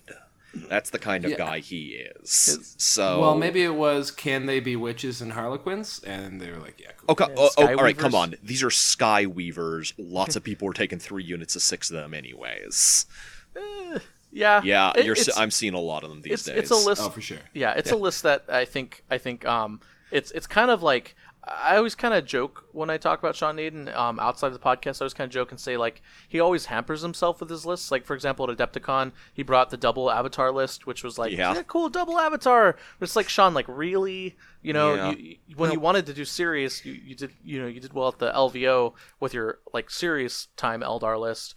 But he always kind of like goes back and forth between like these really wonky, I'm gonna have fun lists, and like these really like Sean Naden genius lists. And I don't think it's so much that it's just he wants to have fun. He, much more so than most players, is an experimental player. He wants to try weird things that no one else is doing. He's a mad scientist. Yeah, I think he said quite clearly on this podcast that he wants to get into close combat with elves. Yep, That's true.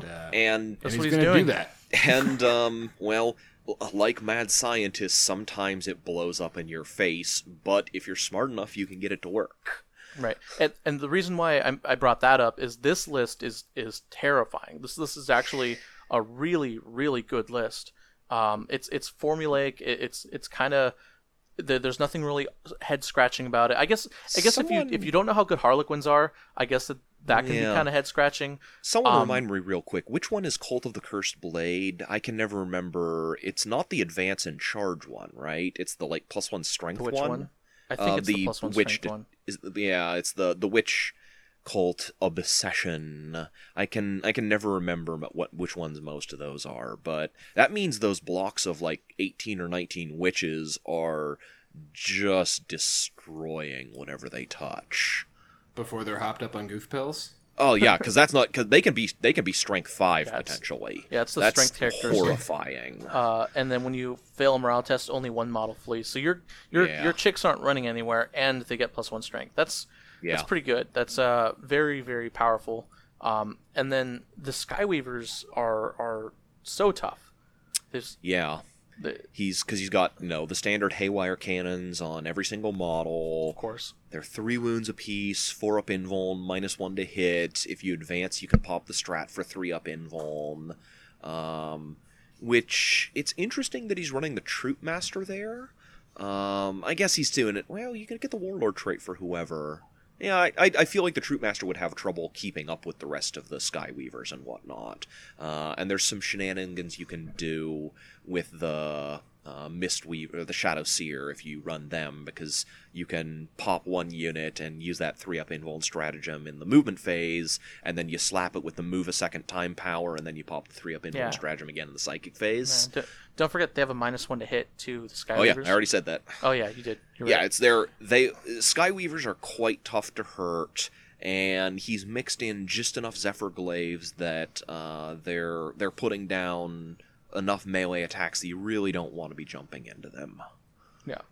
It's this is one of those lists though that I would say just at first glance, Sean Naden does seem to be a little CP thirsty, and I was rocking 10 CP? No. 11. Yeah, 10 CP. Is it 11? 5, 1, 1? Looks like 7 7 plus plus 10. 3. Yeah. Yeah, that's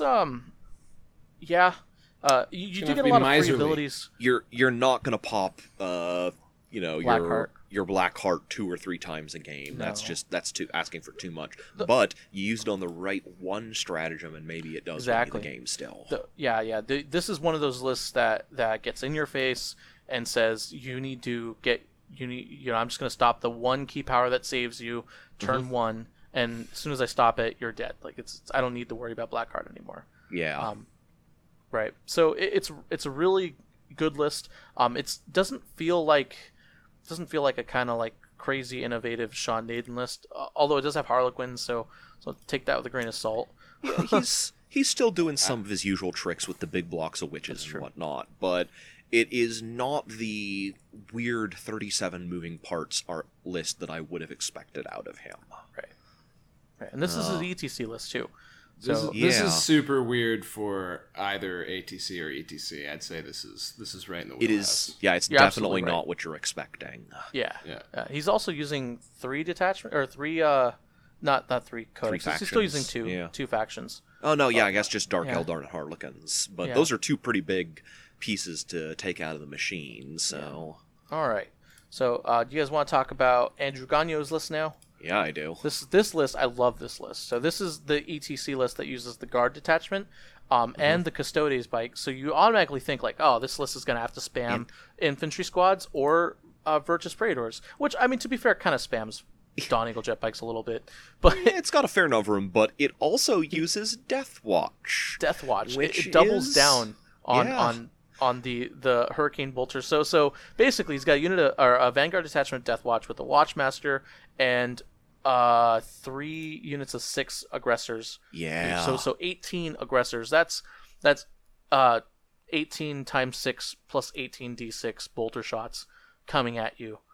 I can't do math. That's a lot. Am I insane? How is he fitting all of this? Aggressors are actually pretty cheap. They are not as expensive as you think. They're not cheap, but like, you know, he's running like not all that many models because he has 3 units of 6 aggressors, 3 units of 3 praetors, and then a basically minimized guard battalion. Yeah. Actually, what I think is really funny about this is I actually think this is one of the places the USA's ET team kind of like dropped the ball a little bit because I actually don't think he needs the guard detachment. He doesn't really need the CP battery. Like, he doesn't. Like, you could run a Sisters battalion for... I mean, it's 200... He's basically spending 220 points, 234 points for 5 command points and a CP battery. Like, I get that. I get that you might need those command points. And the scoring units, too. The he's got that bikes... backfield... No, he needs that backfield scoring to hold home objectives and whatnot. But you could do that with like Dark Angels and Scouts, or like you could do that with something kind of comparable. Not as efficiently. I feel like both the Custodes and the Death Watch just are incredibly force multiplied with their particular kit of stratagems. Yeah, so like that's probably because where a lot of that comes from. Because he's needing, you know, he's going to have to save 1 command point to pop an extra relic onto his captain. He's going to spending probably 2 more a lot of turns to use the anti-charge Custodes stratagem, where he gets to intercept your charge with his jet bikes. He's popping off some of the utility stratagems that Deathwatch have access to. I mean, I get where you guys are coming from. I see now because I forgot completely about how many stratagems the Deathwatch get access to. Yeah, they have a lot. I don't know. I feel like you could have made like an all guard list and then just run that. Well, I think they felt like they didn't need it. Maybe they felt like guard was a poor meta choice because so many other people are going to be building to beat it. Ways because like this list will just vaporize an entire guard's infantry component in turn 1. And that may have been why they just put the guard in there, is like they're like, oh, I'm going to hide 30 guardsmen behind blocking terrain, and I'm just not, I don't have any more than that, because any more than that would just die anyways. Yeah, I mean the big thing I have, and I guess my big argument for my stance here is that I feel like the aggressors and the Virtus Praetors are already so good at what they do. Like, they're just such a hammer. Like, we're going to kill so many infantry, so many bodies, that you don't need any of the tricks. Like, you just flat out don't. Like, they're just so simple. They just, you could run off 3 command or 6 command points if you had another extra, and then just... I don't know. I kind of disagree. I mean, maybe those stratagems are... I mean, maybe they are that important. I don't know. I think some of them are. Like the anti-orc stratagem, that every guy you kill in Overwatch is -1 of their charge distance. That changes a game right there. That is the you only need to use that once, right? I mean, once per turn. Just use it once. No, if you're facing down 180 or 240 boys, you're gonna need that every single turn. But you're gonna kill so many though. You're gonna kill. I mean, it's not as many as you think, though. This is my problem with 8th edition. Everyone was like, "Oh, I'll shoot at that unit, it'll die," and it's like, yeah, those aggressors put out a bucket load of shots, but they're not re-rolling anything. The Watchmaster lets them all re-roll. Sorry, he's re-rolling misses, but he is not re-rolling most other on things. 3s or 4s, I guess, against orcs. So 3s or 4s. He's winning on 5s against all of those like hordes of plague bearers. Sorry, go ahead. I was going to say. Yeah, no, I would just say that this is like a quintessential attacker list. Like, if you're coming up against anything that's horde based, you slap this down, and then I'm not sure on this particular team off the top of my head what you'd pair it with, but I mean, this is brutal. It's gonna be able to do. It's gonna be able to hide too a lot in reserves. So depending on what you're facing on the table. You can take certain things off the table, so that's why you need CP pregame too. Yeah, this list is going to blow out at least 4 CP pregame, I imagine. 3 to 4, anyways. And then it's a sick list. Yeah, I like it. I think it is doing right, and I think you are really underestimating how many CP it's going to burn through, Pablo. No, I understand how many CP. 10 is not a very high number. It's all about, do you think the stratagems that those CPs unlock, do you think that you prefer to have that over an entire guard list? Like, that's my real head scratcher. It's like, well, yes. and I think that was their answer is yes. Because other people, we know their answer. But because, the rationale being that other people will build to kill this infantry-heavy list, and it may not be worth having a pure guard list to try and, front 100 infantry guys, because that's just not enough. Yeah, but it's not just pure guard lists. It's like Shadow Swords, Vehicle, Mech, Hellhound spam lists, like all of the guard lists. I think they've every single thing you just said has subsequently been eclipsed. I think that's just basically that's it. fair. So like the guard, the best thing the guard do is add to CP thirsty Imperium lists, and I think that's something that you see on a lot of teams on both sides, both ETC ATC. Is that guard is generally relegated to CP farm duty, and that CP farm duty is so good. Yeah, that was true in the past. I think, especially in ITC, you are seeing a lot of guard primary lists, like armies that are 1,000 or more points of guard winning big tournaments. Yeah, and we can talk about this more when we have our ETC, because we'll have a lot more.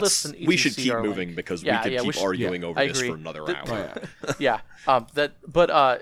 So that's the three lists that the three ETC players and their lists are the Necron, Shodneden's Dark Eldar Harlequins, and Andrew Gagno's Death Watch Infantry Killer list is all I can call it that. You have Dan Woods. Dan Woods has a really cool list that I like and I like to see a lot of. It's very spammy, unfortunately, but still cool. Yeah, that's all Mechanicus can really bring. Yeah, that's true. But he's got. I'm sorry, this is so cool. It's cool. It's like a billion Sidonian Dragoons, which I've always wanted to see.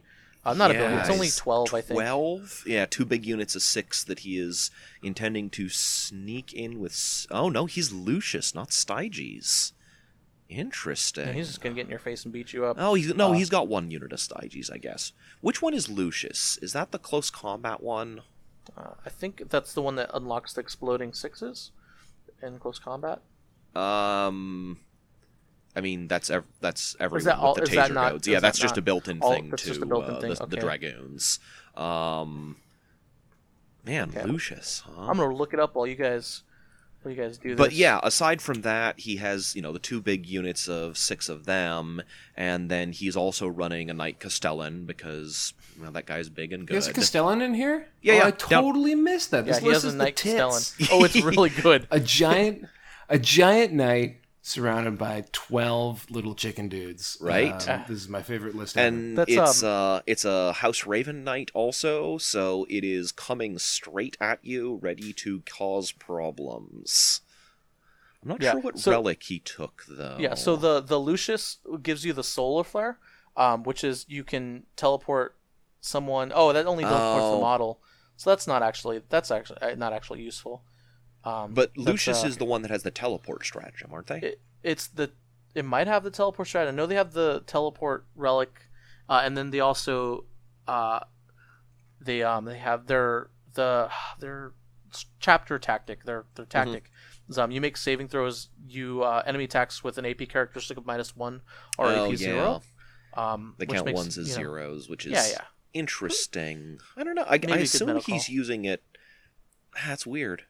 I would really be interested to... I guess the other thing is the Lucius walkers are not the close combat walkers. They are the autocannon ones. Okay. So maybe there's something there that we don't know. Presumably Dan Woods, if you're finished this tournament and you don't want this list anymore, get at me. Yeah, if he just decides to throw it in the garbage. Yeah, if you don't want these models, just... each Sidonian Dragoon's like $60? No big deal. Oh god, yeah. Just holler at me. I'll make an offer. And then that's actually really cool. That's actually a good ETC list. It's neat. ATC style team tournament list. But finally, Andrew Rubino with the Chaos Space Marine, or the Chaos list that you need. It's basically just lots of cool. Actually, it's pretty similar. It's not that many. It's like 60 cultists. It's the Bash Brothers. So it's 60 cultists, a Demon Prince, Sorcerer, Armon. Actually, 3 Demon Princes, Sorcerer, Armon, and then Magnus and Mortarion. That's very similar to the list we talked about earlier, where it's a lot of big nasty psychers, and then just enough bodies to screen them so they can get into your lines. Yeah, but this one probably hits more of the the table presence than the last. Oh, not really. These are 10-man units. Yeah, it's not a lot more. It's got about the same as the other because it has a 40 and 3 10s, so 70-ish guys. Whereas the other one was. Any of you guys ever seen a Renegade chapter selection? I've seen it They're occasionally. renegades. Yeah, it's Amazing. It's an interesting choice. I don't know, maybe just to enable the cultists to get into... No, they're shooty cultists. What is? I don't know what they do. Renegades The is Dark advance Raiders? and charge. Oh, wow. And they have the Um, Marcus Slanesh, which I imagine is yeah. a big deal. No, because Slanesh is the shooting one. Well, Because do they have get the auto double guns, shoot slit. so they don't Yeah, have so close combat weapons. Maybe it's just for the Demon Prince. I guess, but that means I don't know. that also means because he's renegades, he doesn't have veterans of the Long War, which is a pretty big hit to be taking. Yeah, that's huge. I don't know why he's renegade. That is that's a a good very question. odd choice. Because obviously What is the he has. default selection? What is the default selection on Battlescrap? I'm pretty sure it's renegades. Oh no. So He probably that- meant Alpha Legion or something. maybe it's actually kind of hard to tell based on the choices he made here. I mean, he could be renegades on purpose. Yeah, I'm always this- kind of hesitant to say oh, they obviously meant on something like this because there's some very weird niche little details that can make a big difference. Yeah, and this is the team with Sean Naden on it. Yeah, So we don't want to rule anything anything out. goes. There is not a single Craft Worlds detachment in this entire team. And the guard detachment is only 250 points. So this is already a super oddball team, right? You've got your weird AdMech player, you've got your Renegade chapters, Chaos Space Marine player, and then you have a Death Watch detachment. We're actually I would just out of the teams we've looked at so far, I have to say this is far and away my favorite. it's a The team team quality itself control, man. is very Nadinian. If I can I point. don't want to be Indian. blown. I don't want to blow any more smoke up Naden's ass than needs to, or already has occurred on this podcast. But these lists all look so much fun to both play and play against. They look so like meta busting. I'm lists. all for this. Yeah, it's funny I that have no idea if they're good. Yep. I just think they're cool as hell. Yeah, team quality control testing the quality of our 40k meta today. Congratulations, guys. All right, QC. finally, the has-beens.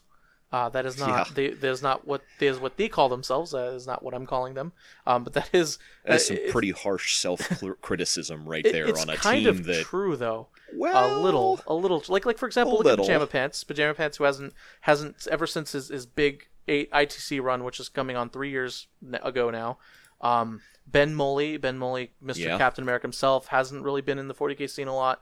Nick Rose has kind of been in and out, but I would argue, and I think Nick Rose might agree with me. I argue that Nick Rose has won more events in 5th and 6th edition than in the current 8th edition. Sure.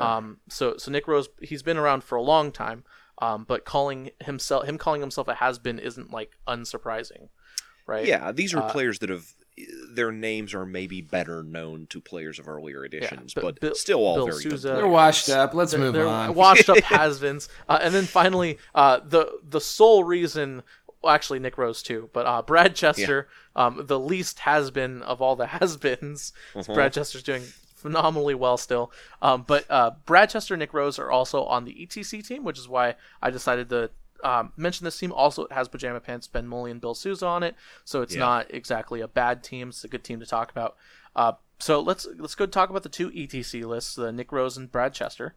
So we'll go ahead and go with Nick Rose first. Nick has been on a Gene Stealer cult craze since 8th edition began. This list is bizarre. It's And this bodies. is something you are seeing if you look through the ETC list. This fits much more with the ETC list than you might think at a first glance. That this Tyranids allied with a surprisingly large detachment of Gene Stealer cult is something you see a lot of in the ETC armies. Yeah, it's true. Because they have some very good psychic powers. You can sneak in those big units of either Gene Stealers or smaller dudes. And he's got, was it 5 or 6 units of the Neophytes? which it's an odd choice, but that is a lot of bodies to deal with, because then he's also got like 60 Termagants and 60 Hormagaunts. Yeah. Yeah. Now, the biggest difference between this list and the Tyranid list that you find in the ETC lists is almost all of the ETC lists that have Tyranids have large units of Hive Guard. Yeah. And this might be something where Nick Rose is like, and he knows something that we don't. But he doesn't have any Hive Guard. He has Zoanthropes. I'm surprised that he is not running any Hive Guard, but I am not surprised that he's running 3 units of Zoanthropes. 3 units of max, so no, not 12 max. models. Aren't they 4 they go models? They go up to 6. Oh, okay. So not max, but 12 Zoanthrope models. You get a bonus for manifesting Smite at 4 and 6 models. Oh, I see. So he is taking units of 4 in order to get the I think it does it's either straight 3. Yeah, I think it's straight 3 mortal wounds at 4 or more models. Yeah. He also doesn't have a large unit of Gene Stealers, which is another thing you see commonly as well. This is actually, I think it's a very good list. Basically, the idea is, I imagine, is that you move up the board with these Hormagaunts, Termagants, kind of tie them up, get the Neophytes in there too with the Gene Circle abilities. Mm-hmm. The Patriarch kind of kills something. And then you've got Zoanthropes and 2 Neurothropes to smite down things that you cover up. And then you have your 3 Venomthropes just kind of like chasing the horde. Like, okay, guys, take your -1. Go, be free. Stringing lots of guys out with the Venomthropes hiding behind stuff. Right. This is one of these defender lists. Am I crazy here, or does he have enough Zoanthropes to run that ridiculous stratagem that everyone was really excited about that no one talked about again? Yeah, he can run the weird siege breaker thing that they love giving to armies at the beginning. He could theoretically do it. He's probably never going to, because it's really short ranged and it is kind of a niche thing even when you can do it. But if you're not careful, that this list, in addition to dumping all of its multiple smites off the Zoanthropes, also has this stratagem that is going to do 3d3 mortal wounds to you, everything in a radius, if you're not careful. Yeah, this is I imagine this is a list that Nick Rose is very proud of. It is definitely a very different list than you would expect to see, but it does. Go ahead. It's a defender list with a little bit more punch than most of them have, thanks to the strong smites. Yeah, it's pretty nasty. Okay. Moving on to Brad Mother Effin Chester and his Chaos Space Marine list. So he has kind of the trifecta. He has Alpha Legion, Black Legion, and Thousand Suns. We kind of looked at this list before. It's almost. I actually think it is identical, minus the the Bash Brothers. I was thinking the other. Other body heavy list, because again, it's Ahriman, it's Abaddon, it's Exalted Champion. Yep. Brad Nichols' list on Beast Coast. Actually, yes, this is identical to that list. 160 cultists, Demon Princes. He has the Alpha Legion Patrol, the Thousand Suns and Black Legion Battalions. They look to be model for model identical, or at least very close to. I think Brad Chester has more bodies and one less character somewhere. It feels like. Oh, he is also running all Slaanesh, no Khorne, which is a small difference. Yeah. I think the Exalted Champion is the difference. I don't see. Oh no, they have an Exalted. I don't know. He bought the Exalted Champion a weapon on the other list we looked at. This one is running naked. But yeah, it's essentially the same list. Like, there's some minor tweaks, but it is almost exactly the same. Yeah. And it's an ETC list. This is a good, solid list. It's not Eldar. Normally, we're used to seeing Brad Chester running Eldar.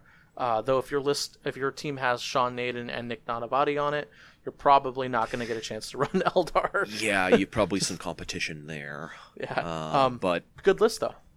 Pretty very standard. Tough to kill a lot of guys on, very mobile, and got enough anti-morale and hitting power to give things a run for their money. Yeah. All right. Let's talk about William D'Souza and his really funny orc list.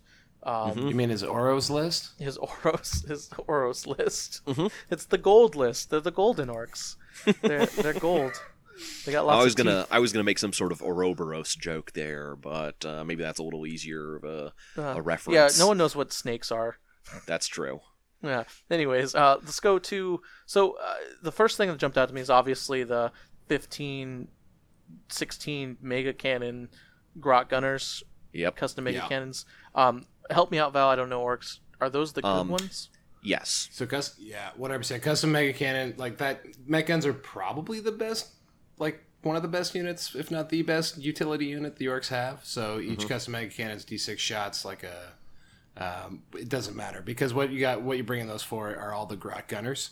So all the Grot Gunners have the Gunner rule, which means they cannot be targeted unless they're the closest model. Character, So as long as he's but- got stuff in front of them, he's got just this wall of bodies that can't be targeted and can just hold half the board And with impunity. and 18 D6 shots coming out of it as well, which Sure. don't underestimate that. They're not it's a like strength 8 AP 3, I want to say.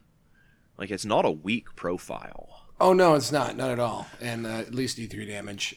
But BS4, so anything with a -1 to hits hurt them, and I don't know. Yes, No, it's good. They take forever to shoot too. The gunners are the gunners are the secret that like they are impossible to kill, and it means that you basically don't give up any kill points out of all they're those so good. units. They're- But yeah. the cannons themselves are enough firepower that lists can't just ignore them. Like they've got to throw shots in and kill those cannons off, or else they'll Although get in the chopped up. ITC world, there has been some controversy lately over whether or not mech guns count for what's the kill a big unit of something. Are they more than 10 wounds? No. Gangbusters. Gangbusters.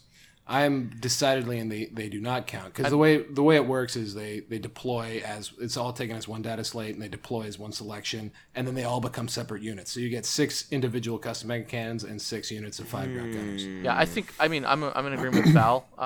As someone who's intimately familiar with the ITC missions, because then things like Lehman Russes would count for gangbusters when you take them in squads and Hellhounds. There's a certain influential Grand Poobah of the ITC that is ruled in the exact opposite way. Interesting. Yeah, I was gonna say. I don't know. I don't know if we caught him on a bad day, but anyway. I have heard so the really opposite ruling in terms of combat squads and some similar stuff, but I don't have a super official answer, so I'm going to avoid speaking too much about it here, and probably we should as well. Yeah, this that's is true. this is just one of those like incredible amount of bodies, super hard to kill. Of course, each one of those Grot Gunner units is an individual unit, so it's like what. So it's just a real pain in the ass. And then on top of that, you got 90 boys and 30 storm boys. Did I see? Yep. Yeah, And on top of that, you have all those boys, and don't forget then 3 weird boys. Yeah. a Big Mac for that custom force. Oh yeah, and the field. Grots, Pain Boy. the Grots and the guns count for the weird boys super smiting. Oh my So gosh. they blow their brains out real easy, but it's They'll do D6 every time. Yeah. pretty huge. Wow. Yeah, no, that's gnarly. I think orcs. I can't wait for the Orc Codex to come out. They just really? need more. Like I don't know anything about it, but I feel like the Orc Codex needs things that all the other codexes are getting, like stratagems, relic, tactics, all that good stuff. I feel like kind of like I did before the Tau book. I feel like if index orcs get the Eldar treatment rather than the Tau treatment, orcs will be a force. So like if their expensive stuff gets cheap, and if they get some cool strats, they will be so good because they're already pretty close to good. They're real solid right now, but I think they're one of those lists that doesn't quite have the teeth to fight through some of the stronger competitors. Well, and the Codex will probably change that a lot, like it has for almost every other single army. Yeah. Like you can count the number of codexes that aren't potentially top 8ing things on like one finger, basically. They're they have so many tools to do so well. Like they're almost there. Like they've got the T4 body spam, which can be very hard. Lots of attacks. Yeah, lots of attacks. They've got the versatile shooting. They got the spammable. What's up? Smite. You're just killing me, man. Like I know I want orcs to be good too. They're I'm sorry, gonna Val. be like I It's wouldn't like- worry about it too much. Yeah, I think they're almost a shoo-in to be one of the more competitive armies when they get their codex. Like that's not speculation or insider knowledge. That's just that is speculation. That's not insider knowledge. That's just basically Like I think it's pretty obvious actually because the orcs. Tell me what you know, Pablo. I know. Tell me what you know. All I know. Tell me now. All I know is that I speculate that the orcs are going to be pretty good, just because of where they are in the meta right now and what tools they already have available to them in the index. Besides, I mean, imagine if their points costs go down in certain units, like what GW has been doing for like Tau, for example. Tau were looking in a really bad spot, and then go ahead. I got a little bit of prescient info here. The price on the truck is going to come down from how many like points is the truck now? 90 points or whatever stupid number it's at now. Truck is as expensive or more expensive than a Rhino right now? I'm pretty sure it's more expensive than a Rhino for a worse stat line. I mean, decidedly worse. Yeah, it's like T5. Let's not get started. No, it's like T6 or 7, but it is a 4-up save. No, I know, but it's a piece of garbage. Anyways, do we want to hit these other two lists here real quick? Yeah, let's talk about Ben Moley. So Ben Moley is running a guard list. It's kind of a standard guard list, except it's got a billion chimeras, and you know what? I would not call this a standard guard list. I mean, for one, he's standard running... guard list does not include chimeras. Yeah, 4 chimeras with 2 heavy flamers each. Yeah, kind of like the poor man's hellhound, exactly. Yeah, and then he has the 2 basilisks and the manticore.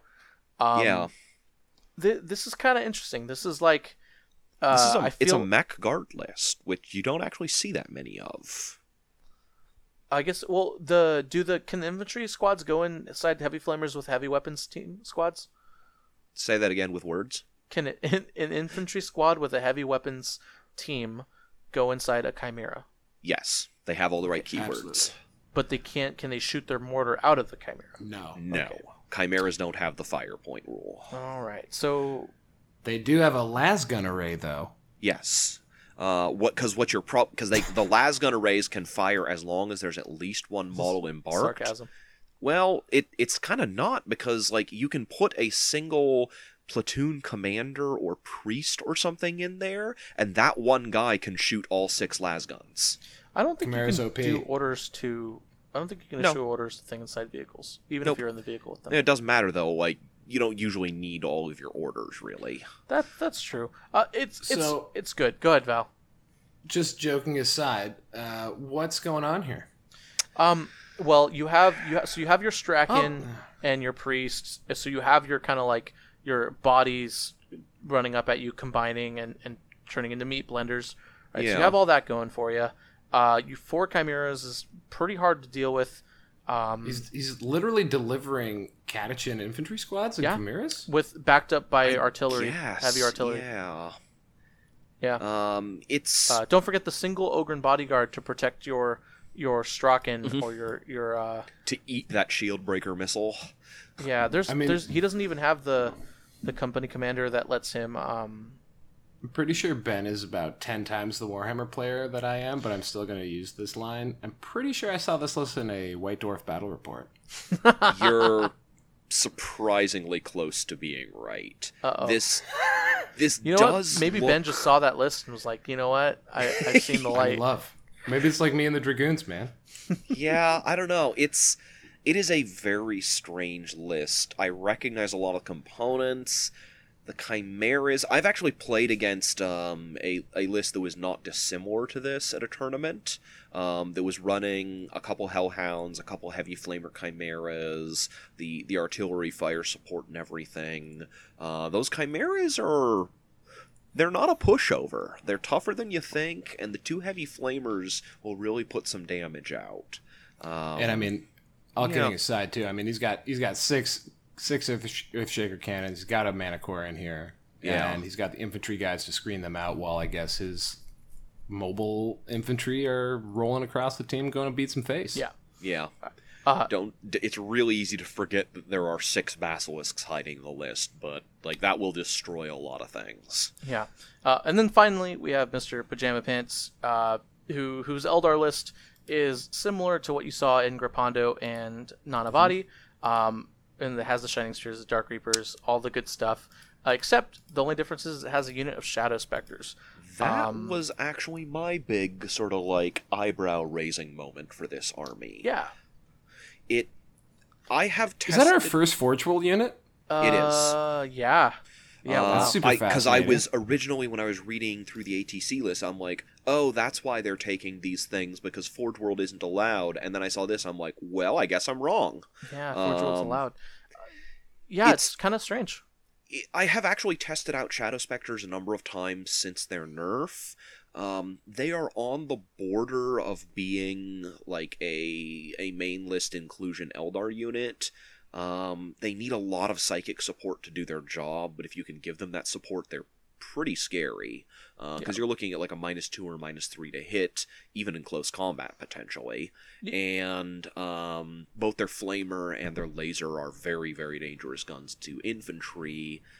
The thing that really baffles me, because like I can get Shadow Spectre is running them. He's given the Exarch the Prism Blaster, which is like the special Exarch only gun, and that gun is kind of garbage. It's worse than the basic gun that they come with. So I don't know. I would love to talk to him about this, because I look at this and I really do not quite see what the Shadow Spectres are doing. They're great units, but I don't understand how he's incorporating them to the list. Right. And looking at this list, and I really don't mean to be disrespectful here. I'm just trying to be more honest. I do. It feels like Pajama Pants is picking like those cookie cutter same Eldar lists that you see, but he wants to add something different in the Shadow Spectres. They feel kind of like shoot in that respect. Like oh, I want to run this Eldar list, but I want to be different. Like I want to be special, and so I'm going to run these Shadow Spectres. Now I could be wrong. They could. I've played against Shadow Spectres before. They're very hard to kill. They have they put out a ton of shots. Like they're very, very good. But like maybe did he have these models lying around? Is he absolutely like sold on their ability to win him the game, as opposed to like another Farseer or another anything? I think he is using them to fill an anti-infantry role that you could potentially fill with something like another unit of Shining Spears, but that the Shadow Spectres will do in a different way and can take advantage of different support abilities. So, like we've talked about the other Eldar lists, like you're going to slap Protect onto that unit of Shining Spears, you're going to slam down Guide and Doom for that unit of Dark Reapers. The Shadow Spectres probably want to get Conceal, which the other units do not benefit from quite as much, and then they're probably, either shooting at a doomed target or just roasting some regular infantry, and at that point they have the advantage of being able to use buffs that other units do not use as effectively. So I think in that respect, he may be making the right choice there, is that, you bring all these Eldar HQs to bring this huge variety of psychic powers, and you want to be able to use all those psychic powers effectively. So that's the role the Shadow Spectres are presumably filling. That said, I'm not sure I understand why he's taking the Prism Blaster and some of the other small choices. But I think I see his broader plan there. Yeah. The Shadow Spectres are insanely durable against shooting and are very hard to charge with the types of units that you are probably throwing this list up against. That Plague Bearer army does not want to charge into 8d6 Flamer shots. Oh, so I think you're right. I think you proved Sorry, the point. I went on a tear there. No, it's okay. Yeah. It's fine. Anyways, Five Night Gallants. Five Night Gallants. We'll go ahead and move on to Team Zero Comp. So that was that's it. That's your intro. That's your intro. I don't. Think we're just gonna move on to Team Zero Comp. You mean the best team? I don't know about that. I am obviously joking. So for those of you who don't know, Team Zero Comp is the name of the team that Reese and Frankie and Jeff Robinson are on. It's kind of like the Frontline Gaming team. It's kind of like their flagship team. I'm not on Team Zero Comp, but anyways, this year at Team Zero Comp, by choice, I haven't won my challenge game yet. So you say that like it's still a thing. Yeah, it's true. Anyways, moving on. The reason why I wanted to talk about Team Zero Comp is less actually that I know all these people, and more is the every year at the ATC. Two of them are your bosses. No, more of them every year at the ATC. The Team Zero Comp tries to win these tournaments with take all comers lists that aren't hyper efficient, hyper hyper maximized I would say for attack and defender. extreme or degenerate Yes. rather than efficient, because you still want to bring a good list, but you are bringing a different kind of list than you often see with like attacker defender paradigm. Right. And okay, so when you're looking at these lists, like you might look at like Brandon Grant's list. Brandon Grant is running a similar list to what he ran at the Boise Cup. So you might think like, oh, Pablo, he's spamming. He's running the 9 Bullgren, the all the like 90 guard bodies, etc. He's running all that. However, Brandon Grant has been running this list at singles tournaments as well. This is very much a take all comers list. It's not optimized for ETC team championships. However, it's a list that Brandon Grant has been running forever. Like, he knows it intimately. We talked about this a little earlier, that the Guard and Dark Eldar and some of the other armies can offer you this opportunity to bring an army that has a great toolbox. That's true. And that's kind of what Brandon is doing here. Yeah. And that's also what Frankie's doing, too. So Frankie's running a different Dark Eldar list than what you would normally see. I've played against it. It's really, really nasty. I think the 2 times I played against, he beat me and then we drew. But he has basically a lot of Kabalite warriors with blasters, so he's a lot of blasters and venoms. Can I ask you something here? I'm actually really curious, because looking at this list, he's got like the double battalion and a bunch of the other nonsense, but one of his 2 battalions is a mixed battalion. He's got the Archon, a Succubus, and 3 units of warriors.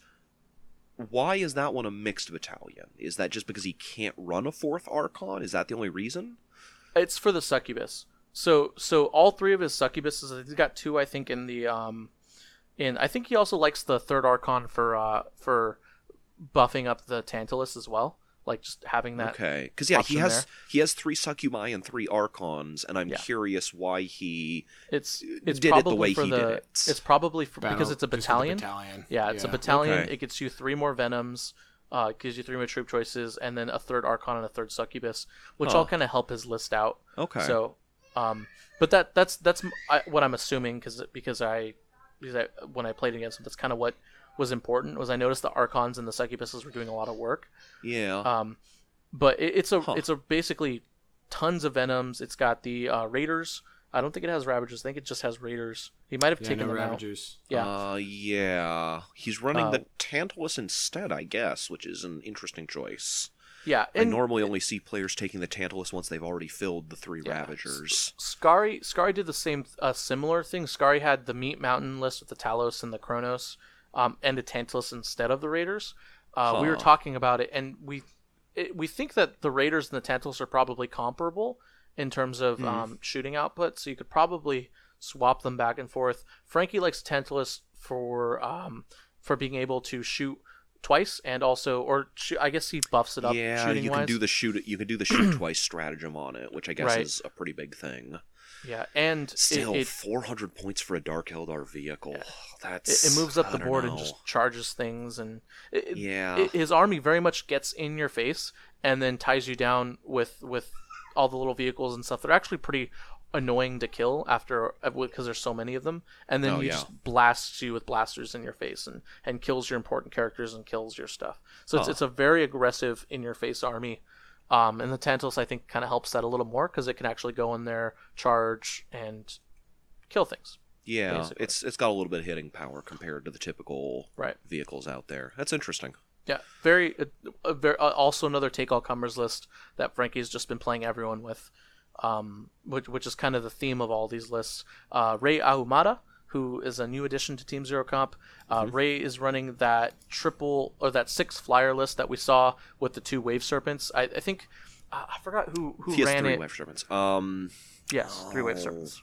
Yeah, it's an iteration of a list I brought to the ambassadorial tournament, although his version of it is actually interesting because he's running Storm Guardians in his troops. Yeah, he likes than Guardian Defenders. The mix of 2 Guardian Defenders, 1 Dire Avenger that I used. Yeah. And that's an interesting choice. I don't own any Storm Guardians, so that wasn't really an option for me. And I'm not a big fan of them in general, though I can see the rationale behind it. Yeah. And this is also a take-all-comers list that Ray has been dominating people with in the league. He's been running it for a while. It's a list that we've seen do top 8 and win tournaments. Even if you've listened to this podcast a couple episodes ago. Yeah. This is just that 6-flyer list with 3 Wave Serpents. It's very good. Speaking as someone who's played the list, I'm not sure I would describe it as... I mean, it is take all comers after a fashion, but it is also a list that will just run into certain things and lose to them. This list does not handle a large number of bodies well. It doesn't have enough guns to kill 120 guardsmen or 300 boys or whatever you throw it up against. Question from the audience. Yeah. What does a Star Cannon do these days? It is 2 shots, strength 6, AP 3, D3 damage. So it's 4 shots on each Crimson Hunter? Yes. Which, 4 shots from the Star Cannons and 2 more from the Pulse Laser on the center line. That's actually why I like that setup, because it means it's 6 shots each, all with AP 3 or better, all with multiple damage. You're bringing, 9 vehicles that all have -2 to hit, and most of them have 6 up, feel no pain, or some other similar bonus. Because he's got the Spirit Stones on all 3 of his Wave Serpents. It is a bunch of very tough vehicles, and all of the flyers put out enough firepower that you can't just play the I'll kill your ground game, because you won't live long enough to do that. Okay.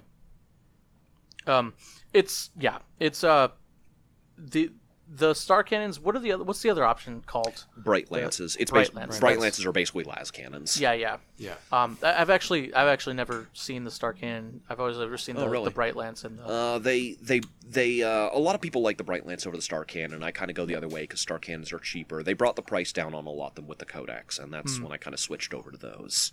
Okay. I think the last time I saw a Star Cannon was 3rd edition, and I accused my opponent of cheating. Back in 3rd edition, they certainly felt like cheating, because they were basically the ultra mega souped up plasma of the day, and plasma was the gun at that time. So Star Cannons were the Eldar's kind of like, everything I have is better than everything you have. And you'd have like Wave Serpents and Falcons using the pop-up attack rule to leap out of a piece of blocking terrain, shoot you with like 6 or 8 AP2 shots, and then dive back behind cover, and you never got a chance to shoot at them. Yeah. Okay. I had orcs. Oh no. So next list. Who's this scrub? James Carmona. So this is a list that I played a few times. I thought, just for the record, James Carmona, I thought we were about to review Reese's list. Oh no, we'll talk about that list last. That we got to save the best for last, right, guys? Anyways, James Carmona's list. So this is actually a list that I've seen kind of evolve. It's 3 detachments. It's a Thousand Suns detachment with Ahriman. He just added the Zangors, and then a bunch of cultists, and then a sorcerer. So that's kind of like his deal. Is he likes to take a lot of characters that aren't demon princes. Then he has an Alpha Legion, and a Zangor Shaman with the Zangor as well to make them better. Oh, I missed the Zangor Shaman in there. And then he has Alpha Legion Chaos Space Marine detachment with a big block of Alpha Legion cultists, and then 2 more min squads to round out the battalion. An Exalted Champion, a Sorcerer, and then a large unit of Emperor's Children Noise Marines with the Alpha Legion as well. And then he has a World Leaders detachment with a Chaos Lord with Jump Pack, Exalted Champion, and 3 units of Khorne Berserkers. I believe they're min now. Yeah, 3 units of 5. And then 2 Rhinos. And so the idea of this list is just to kind of shove your face full of Chaos Cultists and various things, and get the Noise Marines, who are actually so hard to deal with, especially with all the other moving parts around. Puts Noise Marines in your face. They start deleting things. It forces you to deal with them. Most efficient way to deal with them is usually by close combat, and then that unlocks like the various troop choices and smites, character choices and smites that he has. And then he, at the same time, rushes 2 Rhinos down your field full of Khorne Berserkers, thus creating the full saturation. Yeah, I'm kind of surprised he's taking the Alpha Legion. Did he write you a brochure for this army? I've just played it so many times. It's interesting to see an army from the perspective of someone who has experience with it. Especially the World Eater Khorne Berserkers, rather than making them Alpha Legion to sneak them in. Well, the thing that the World Eater's Khorne Berserkers is he's able to do more for less, and I think he wants the World Eaters for the stratagem as well, which helps him out a lot. Oh yeah, it gives that him makes sense. Yeah, it basically gives him complete control of the psychic phase, because he can use Arimon's +1 deny for the little spells and use the 4-up deny to shut down a big spell if someone busts that 11 out. Yeah, and in previous iterations of the list, he had 2 Gorn Bloodletter bombs, Abaddon, and some horrors. And I think he didn't have the Zangors and slightly less characters, a less amount of characters. And then he would just put the Khorne Bloodletters in your face as well, and then use their stratagem too. Yeah, so it's a very interesting list, and it's kind of weird to see him run the Zangors, is that they're kind of like the new addition. But we'll see how that works. Yeah. And then finally, we're going to talk about Reese's list. This is, and I quote, Frankie said, and I quote, the worst list on the team. Which, it's an interesting thing to say given, what he's actually bringing, but on the other hand, like, it's something you're not seeing on any of the other teams. Reese is running Knights, which, not a popular choice as a primary. He's running 3 Knights, and each Knight is different. So he's got a Knight Crusader, a Knight Gallant, and a Knight Valiant. So the Knight Valiant is the one with the giant harpoon missile. The harpoon flamer one. Yeah, and he's running it as Hawkshroud too. Yeah, House Hawkshroud.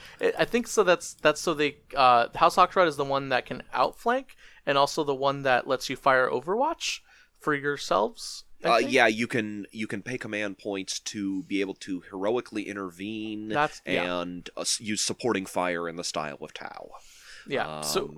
So I think the goal here is for Reese to, as he's been talking to me and kind of like talking about the list, I think the goal here is to outflank the Knight Valiant, with the Valiant. Yeah.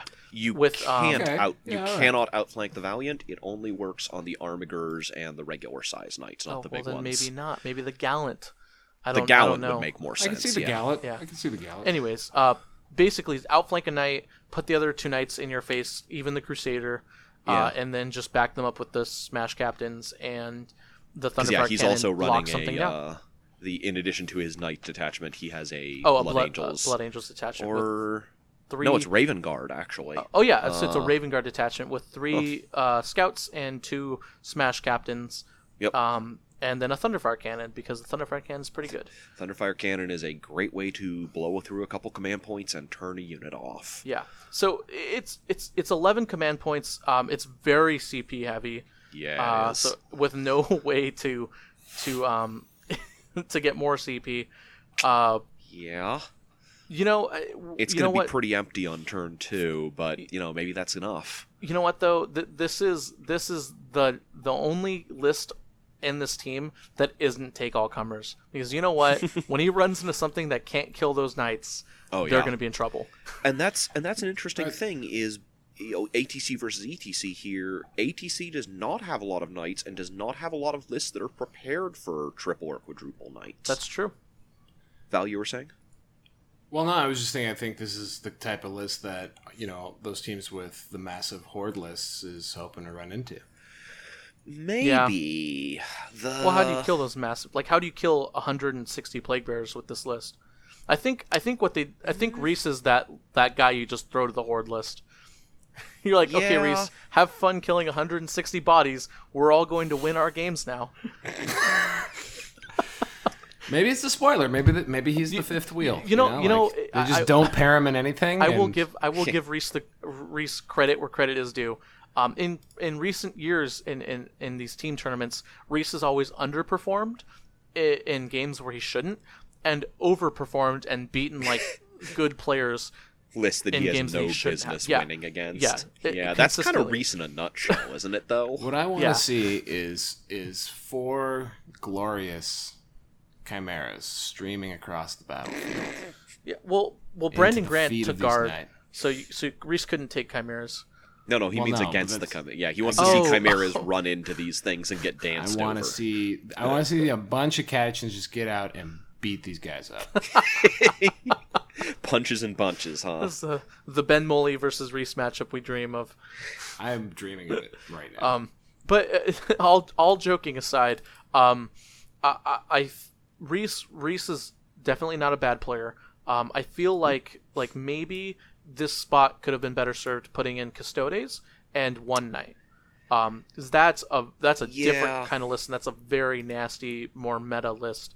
Is just imagine like 18 bikers and then like 2 Night Gallants, and then there's your list. Maybe a unit of Space Marine Scouts, for 5 command points or something, just to add some extra command points in there.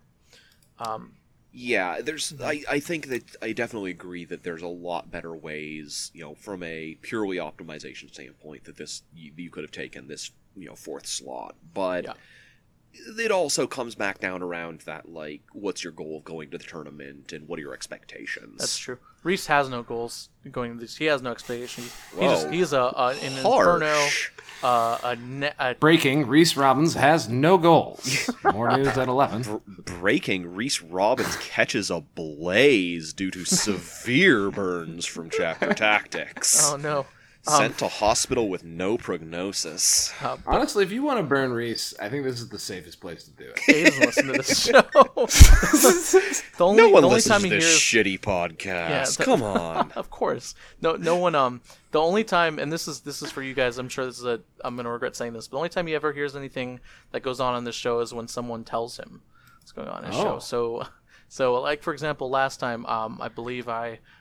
So then here's the rule. Someone, and then. Here's the rule then for all of our listeners, because we're, somewhere around the 2-hour mark right now. If you do rat us out to Reese about our poo-pooing of his list, just tell him that it's like in the beginning-ish of the podcast. He'll never get this far. Yeah. Yeah, rule 1 of Chapter Tactics, you don't talk about Chapter Or at least Tactics. he has to listen to like 2 solid hours of good lists. Yeah, you go. Yeah. All right, harsh. guys. Well, speaking of that second hour, I know it is getting late where Val is, and we are also tiring down as well. That's my excuse for talking shit. I hope to hear people roast my list. You can find it on the ETC team document under Team Canada Tau. Hey, we worked hard on that. That is a lot of Fire Warriors. We did. We did. Anyways, I will post the ETC list link in the description below. We didn't talk about the ETC list as much as we said we would. That's definitely going to have to be another episode. Maybe we'll bring on Tom Adriani of Team Belgium to come in and talk about the ETC list. I think that would be a very interesting episode. Also, the ETC is at the beginning of August. I believe it's August 1st to the 5th. So we've got some time. Whereas, as you're listening to this episode, ATC is only 4 days away. So, ooh, yeah. We wanted to keep this mostly ATC centric. If you guys want to hear more about the ETC lists and more of that analysis, hit us up. And then, of course, after the ETC, and probably after the ETC, we're going to go over all the results, all the stats, all the decisions, everything, all the drama. So we're going to cover all that as soon as those tournaments end.